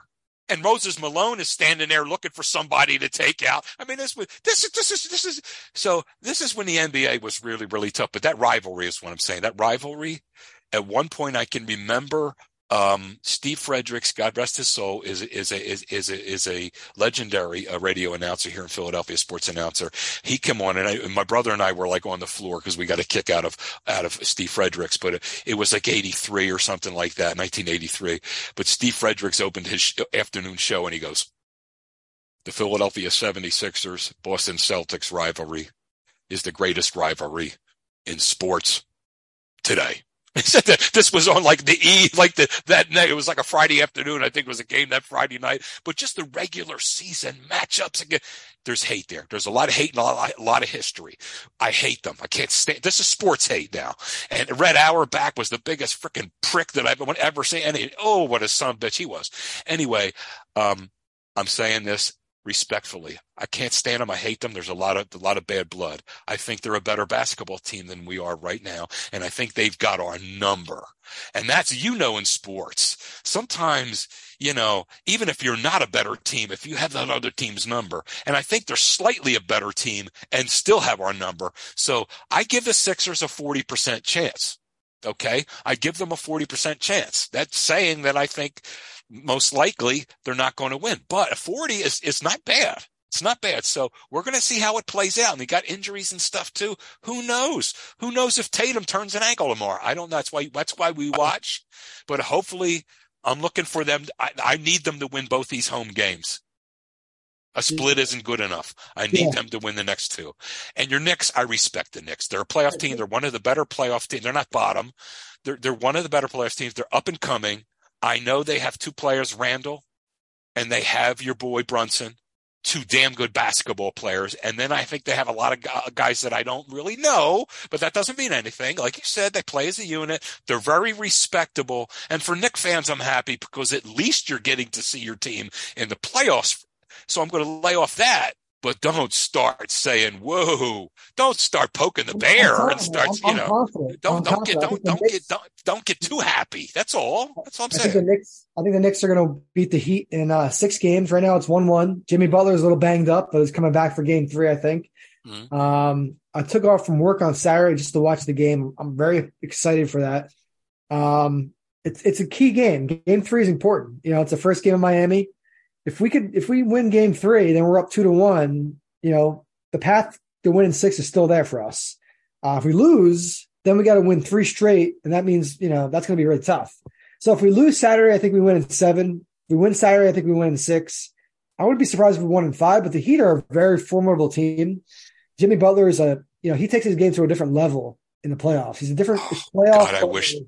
Sean, not to interrupt you, but if we'd have kept Jimmy Butler a couple of years ago and got rid of that jerk off that was here, and that's what he is. He gets paid millions of dollars to sit on the bench, and he won't develop an outside shot because I don't need to develop an outside shot. I'm an all-star. Yeah. Like you jerk off. I can't stand Ben Simmons anyway. Yeah. But if they kept Jimmy Butler, we'd have had a trophy already. But go ahead. Yeah, so Butler's he's good. He makes the players around him better. Even like the role players on their team, like Gabe Vincent, like he's playing really good. They got some shooters. They're missing Tyler. We have no excuse. They're missing Tyler Hero. He's out the whole round. And then Jimmy Butler's a little banged up. And Oladipo. They're missing Oladipo too. Oladipo's a small part. I mean, he's been banged up for years. Oladipo is a hell of a good basketball player, what an addition to that Miami Heat team. That's a big loss. He was a good player, but he's kind of like washed up now. He's been injured so many times. He's always hurt. He had a couple good years. In the beginning of his career, he had a couple good years. But anyway. What if I were to tell you right now, you know what? You can get a vote. Would you like to add one player to the next Victor Oladipo down the stretch? What would you say? I don't know. I don't think we need him. I don't think we need him. I'd rather have Josh Hart than Oladipo. It's not even close. Well, Josh Hart's a good player. He is actually, he is a good player as well. That's the third guy. I actually know 3 guys on the Knicks. Okay. Let's talk about before we wrap up the show here. Let's talk quickly about the Eagles draft. What would you give the Eagles a draft grade? What's the grade for you? A plus? And I'm not. And no one's a tougher grader on Howie and everything else. I mean, I thought. And I conversed with my brother about it too, and so forth and so on. And then I'm watching it all. Not that I need the guys on these talking heads on these shows to tell me any goddamn thing. I don't. But I thought they knocked it out of the park. I'm like, is this really happening? They get the number 1 player in the draft. They explained quickly the Jalen Carter, who's supposed to be a top 3 pick. The reason he wasn't picked in the top 3 is because he was street racing and someone involved in the same street race as him died. Is that what happened? Yeah. Now bear in mind, these kids are 19, 20 years old. I don't want everyone to know what I did at 19, 20. Okay. And all they were doing, they were out one night. They weren't even on any drinking or anything like that. They were young kids with fast cars, and it was late at night, and they were racing. They were teammates. They were racing, having fun. And the kid driving the other car had problems, and he went off the road, and the car turned over a couple, 3, 4, 5 times, and he and someone else in the car with him were killed. And that's going to haunt this Carter kid for the rest of his life, I'm sure. But he didn't run the kid off the road. He wasn't drunk like that other joker that from the Oakland Raiders he was drunk out of his mind, and he was going 140 miles an hour and hit some lady sitting still. I think Ruggs or something. I forget the guy's name. Henry Ruggs. Yeah, it's nothing like that at all. These were 2 19-year-old kids, Sean, late at night, empty roads. Still not a good idea, but you get me. They're racing, and the one kid had a problem. Now, I even thought he got in trouble because he left the scene. He didn't leave the scene. He was there. So he stayed on the scene, and it was just one of those things. I'm sure it's going to haunt him for the rest of his life. Although it wasn't really his fault, it'll still be with him. But he dropped. And this is the thing. Most people with draft picks that high are teams that can't afford to screw it up. Really. But the Eagles had this pick. They weren't even. They just went to the Super Bowl. They, as a matter of fact, a 50-yard fumble away from winning the damn thing. So, and everyone knows that. So they were there sitting at 10 with the pick they got from the Saints last year. Okay. So they had just gone to the Super Bowl and they're sitting there. They're not going to be up here again. And they figure this is a pick we really can afford to gamble with because it wasn't ours to begin with. So they said they did a lot of their homework on this kid now too.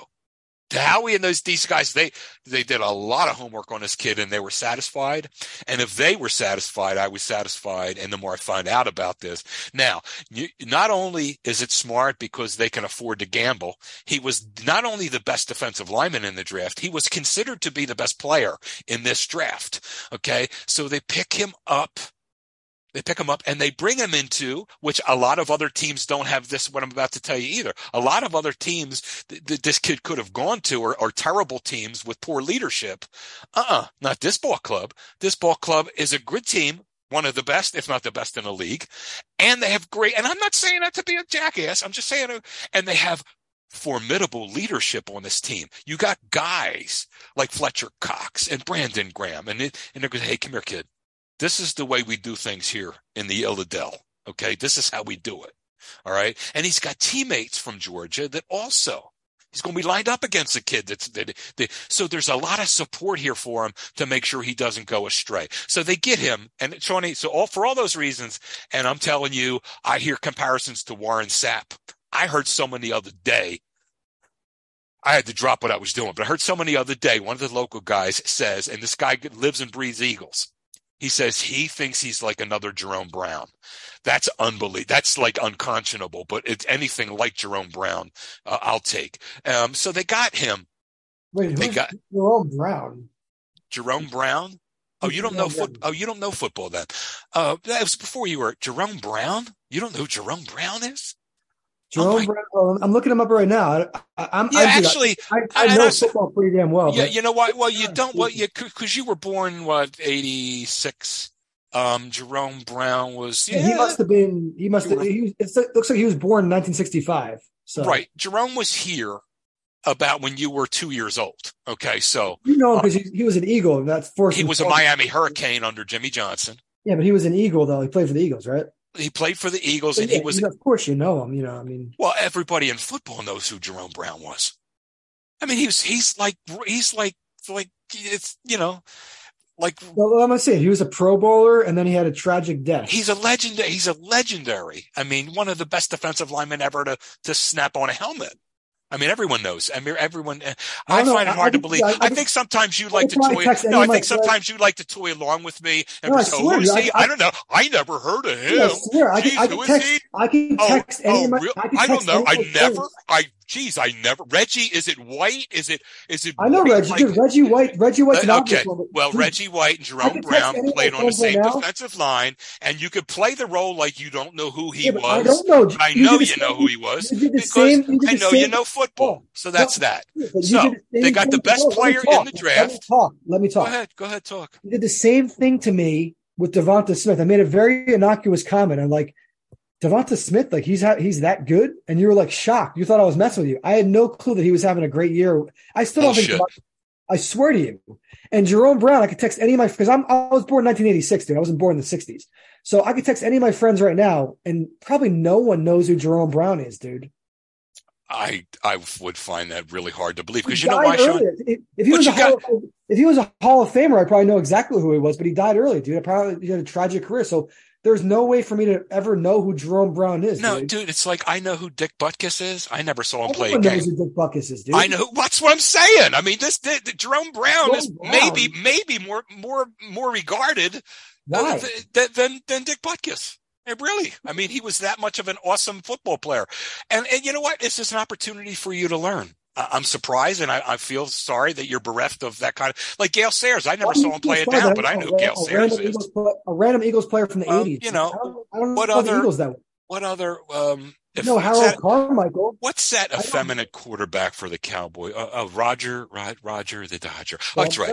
Well, So I mean, it's just this is one of those things. I just couldn't fathom anybody, and I still think that you're sometimes we trapped in play. you're trapped in your own Eagles world, dude. Like people Oh outside no, God anybody no! anybody born in my year, dude. Who's not like didn't play foot. I don't know. Like I most watch people do not know NFL who Jerome films. Brown is. I know who Ray Nitschke is.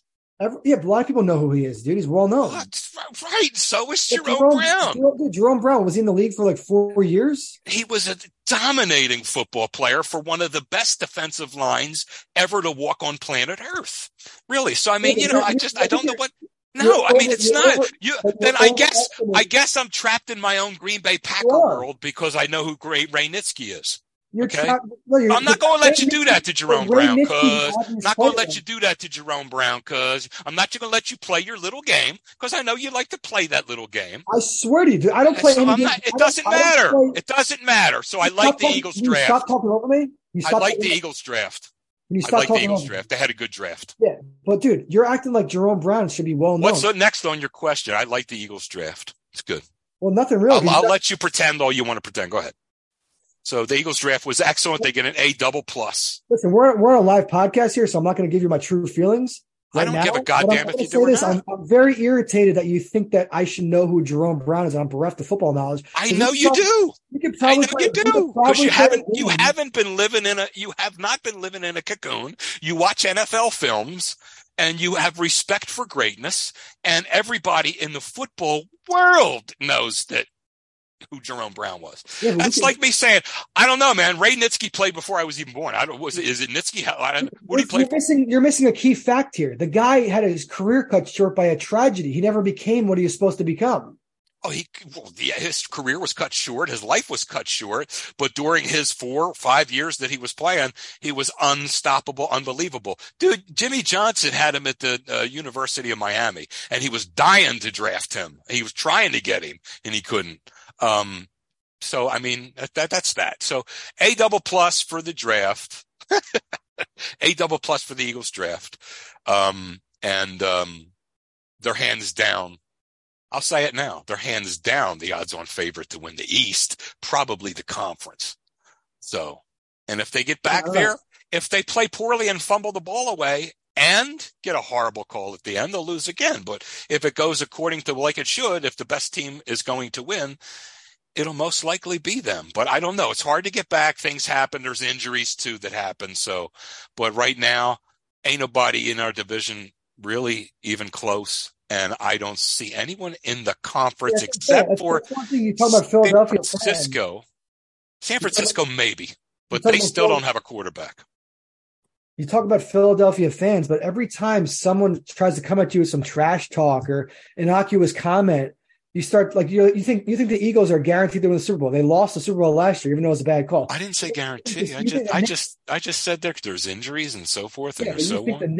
You think the Knicks are not a formidable team. You think the Sixers are someone like you're trapped in your little Philadelphia bubble, dude, and you're not. No, I'm not at all. I'm trapped in the national bubble. And we just went to the Super Bowl, except for an uncharacteristic 50-yard fumble return. They were the better football team than that other squad. Everyone knows that watched it. They're one of the best, if not the best team still in the National Football League. Your team, the Knicks, is making progress. They made the playoffs. Have your parade. The Knicks made the playoffs. But don't start comparing those two organizations. That owner of the Knicks is one of the biggest jack-off fuckheads I've ever seen in my life. I mean, I can't believe some of the things that he's done and some of the people he's insulted. And no wonder a team's been dog shit for that long. So I don't know when the last time you won a championship. Well, I can't even remember. But don't start comparing the Knicks, the New York. First of all, don't compare the Knicks to the Sixers. That's A. But don't ever compare the Knicks to the Philadelphia Eagles. We play in New York City, the greatest arena in the world, dude. The Sixers are stuck in the. Who said that's the greatest arena in the world? Madison Square Garden, man. What about it? Why is it the best arena in the world? Have you been there? I haven't been there, but that doesn't mean anything. All right, so I'm just letting. Once you're there, then talk to me then. It's a nice place. It's a famous place, but it's not the best arena in the world. It's the world's most famous arena, MSG by all standards. Oh, well, now it's most famous. It was the best arena in the world. Now it's the most famous. That's the nickname. That's the nickname. The world's most famous arena. Yeah, well, I don't give a shit about the arena so much as the team that plays in it, and I don't know. Jesus, when is the last time the Knicks did they ever win a title? I think they will with that Phil Jackson. Phil Jackson was a player. It was that long ago. Willis Reed limping around and all that kind of stuff that got overhyped a little bit, but they wanted. What about the Sixers? So, what about the Sixers title? It's been a minute. 83, Julius Erving, the Doc. It's been a minute, and they were back to the finals in 2000 with AI. But as bereft as the Sixers are of titles, they're still better than. They're still better than the Knicks, and that's the only thing I was trying to tell you. You started with your bullshit trash talk last night. That's how that started. I wasn't going to do anything or say anything. I was saying, that's cool. He's not going to break my balls about, the Sixers throwing in a clunker. Well, of course I am, dude. Why did you? Why? I wasn't in the mood for that kind of bullshit. That's all. Well, I mean, listen, that's what happens, man. I saw the Devils were getting smoked too, but I said, no, I don't want to do that to them.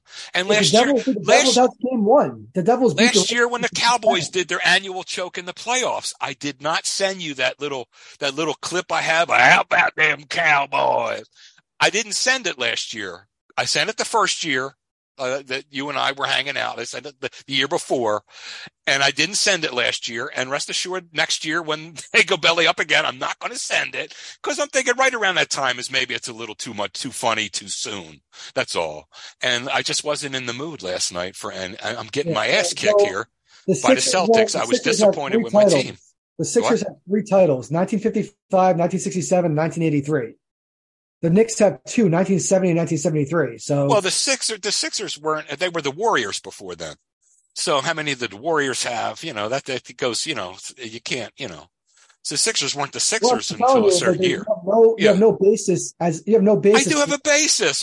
You have the Philadelphia 76ers and the New York Knicks. And when's the last time you won a title? Dude, we haven't won since the 70s. Well, knock it. Just it's over. You guys haven't won since the 80s, dude. It's 83. So you haven't won it since the 70s. It's over. And anyone that knows their anything about basketball will tell you which one of these organizations is laughable. And it's the Knicks from the ownership on down. Look at the Sixers, dude. They trusted the process. You ate a pimple on the Sixers' ass. All they got was Joel. Not a pimple on the Sixers' ass. I don't know, man. So. Anyway, good talking sports. What you cuz? Well, What's next? I still have a lot to say, dude. The Cowboys draft we didn't even talk about. Well, you might have a lot to say. Go ahead. Okay. I don't have all night, but go ahead. All right. Well, all right. So the Cowboys drafted Mozzie Smith in the first round. I wasn't sure about that pick. I don't know. It was one of those things where I saw it. I was like, we drafted Taco Charlton a couple of years ago, and look how that worked out. So I'm kind of being harsh on him because he went to the same school as Taco Charlton, but who knows? Apparently Micah Parsons really likes him, so he could fill up the gaps for us on the defensive end, figure it out. We needed a tight end because we don't have Schultz anymore. We drafted Luke Schoonmaker from Michigan, also from Michigan. I didn't realize both those guys are from Michigan. I didn't realize Schoonmaker was from Michigan, but we could have got another tight end in the first round. We drafted Smith instead. And also right before us, a team traded up right in front of us to take the tight end that we wanted. So they kind of got in front of us and took our player. So I feel like we scrambled and we took Mozzie Smith, but whatever. One of the heartwarming stories about the draft that I saw was Deuce Vaughn. His dad is a scout for the Cowboys. The Cowboys drafted him with a compensatory pick, number 212 in the 6th round. Yeah. Coming back for Kansas State, but his dad called him and announced a draft pick to him. He's like, "Hey, son, do you want to come to work with me next week?" He's like, "I sure do." Something like that. And next thing you know, he knows he plays for the Cowboys. I thought it was a heartwarming moment. Hopefully there wasn't a lot of nepotism involved. But he looks like he had good stats in college. He's fully 5'5", so he could kind of be like a Darren Sproles, but we had to replace Zeke Elliott. We have Tony Pollard, but we needed to replace Zeke. So anyway, the Cowboys draft was okay. We'll see what happens. I mean, I'm not crazy about it. There's not players that are, I don't watch a ton of college football, but we'll figure out what we got. We'll see what happens in the offseason, training camp, preseason. We'll see if we got anything. But I thought the Eagles did have a good draft. They kind of just threw character issues out the window. I understand you explained the story about, Jalen Carter and saying there he's were not a no bad character guy. issues to throw out the window. There were none. But the Yeah, fact that there were no character issues. They checked it out, but go ahead. he's a top 3 pick. Why didn't he go in the top 3 then? He didn't go in the top 3 because the teams that were able to pick him there are weak teams that can't afford to take a chance, okay, on something that happened, but it's not a character issue. And you want to talk throwing character issues, that Cowboy team they were famous for that, believe it. So, because I'm not going to let you sit here and talk about the character of this Carter kid. They did their homework and realized that there were no character issues to be afraid of, so they drafted him. All right. They didn't take any character issues and push them aside. They investigated him and realized and came to the conclusion that there are no character issues with this young man, and it was an unfortunate incident. So just be careful how you phrase things, because you could sound a little bit like an antagonistic, So go ahead. Well, that's literally what I've been hearing all over TV and everything that I've read. That this guy is a top 3 pick, except that he has character. No, I don't know who you're listening to, but no one. I've watched all the sports shows. Nobody said that he has character issues. When the car accident happened, did he drive away from the scene? Okay. You know what? All I got to say is they did their homework. There are no character issues, and for you to sit here and try to, and I know what you're doing. I know you're just angry that the Cowboys kind of botched the draft. The Eagles took everybody to school, got the best player in the draft, and they got 3-4 blue chippers, and they're already the best team, and it's eating you alive. And you got the one pick as a good. I'm not like a Philadelphia fan like that. It's not. And the guy you got from Michigan, the defensive lineman, is a good player. Nazi, he's going to be a good player. He's a good fire plug.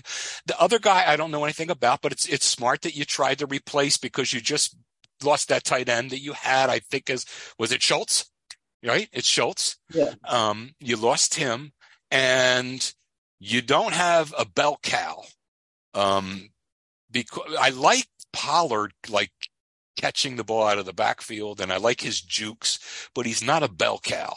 And I don't think this kid that they brought in is going to be either. Like you said, to replace Zeke, I don't think he's not, but we'll see. I mean, so I don't know in that regard what they're going to do. As an Eagle fan, I want to see them go with Pollard like all game long, because that's too much for him. I mean, he's a good player. He's a damn good player. But he's not a bell cow. And I'd like to see them try to make him one. That would be easier on us, but, we'll see what the hell happens. But all in all, good draft for Dallas. And I like that moment. Certainly, who doesn't like that moment that he brought his son in? And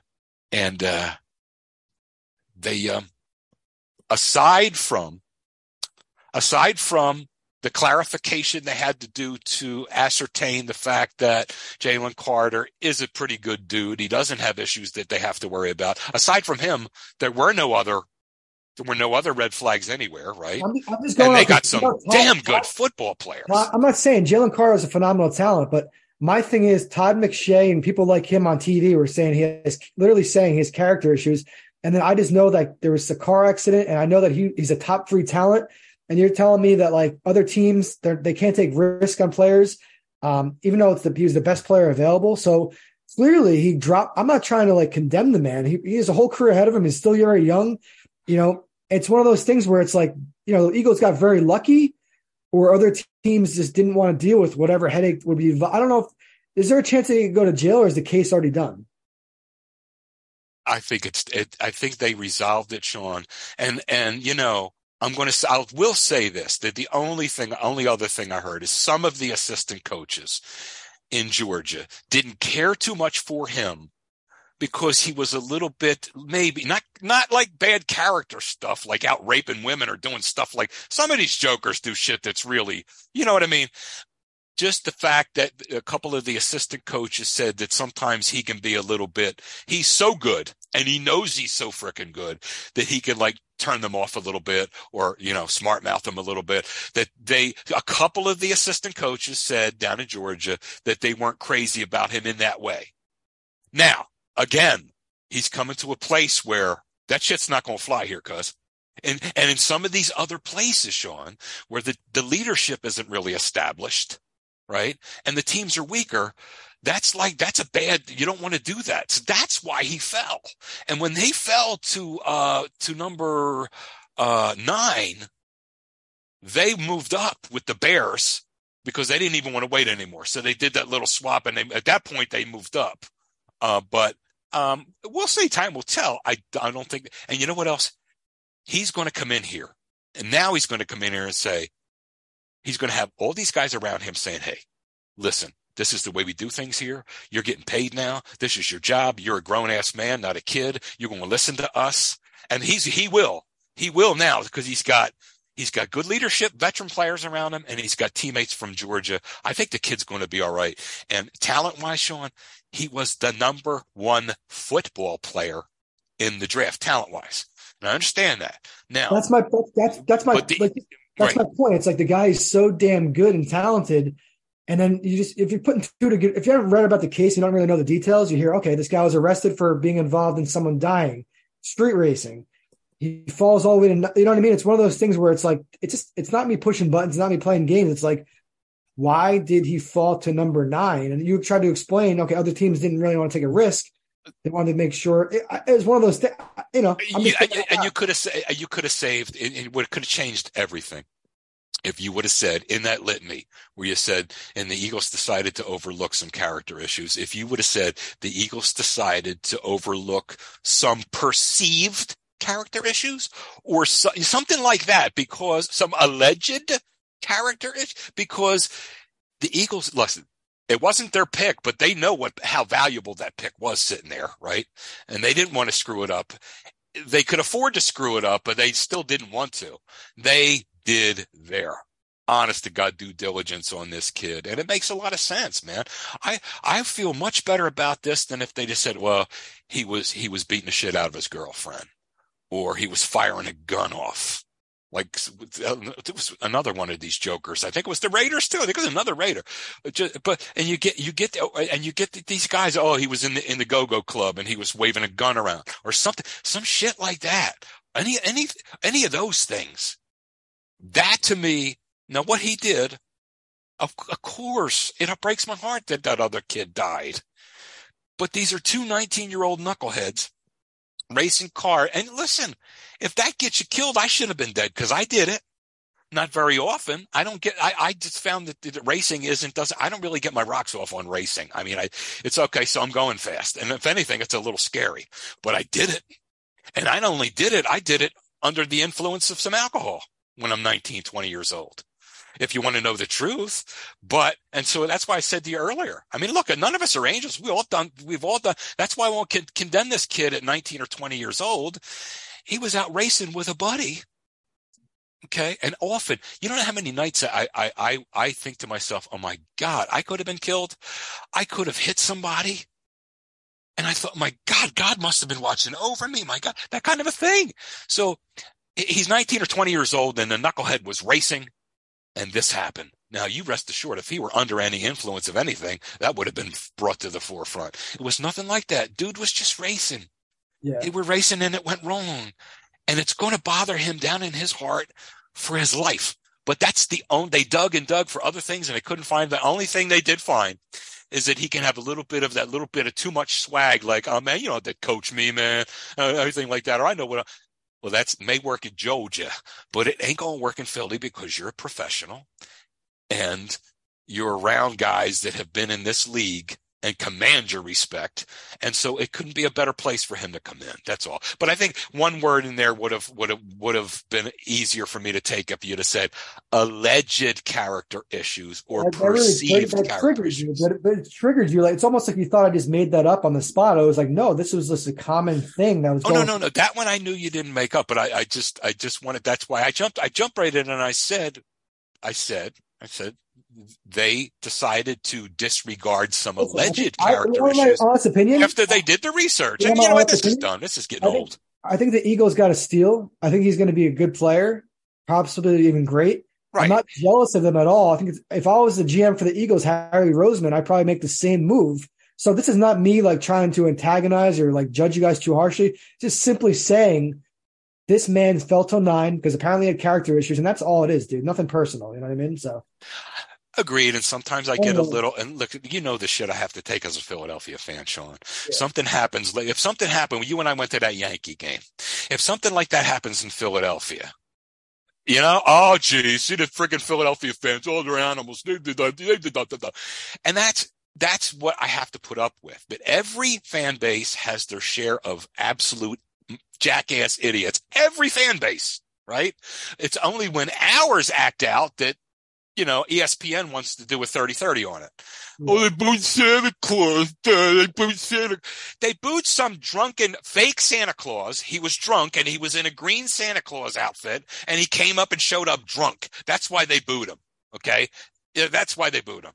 Because in front of kids and everything else, he shows up sloppy drunk in a green and he was doing all kind of weird, you know, like, you know, antagonistic weird shit too. So it wasn't, you know, come on, booing Santa Claus is that, and really, so we're booing a fictitious character is egregious. I mean, what? It's like booing the Michelin Man. They booed the Michelin Man.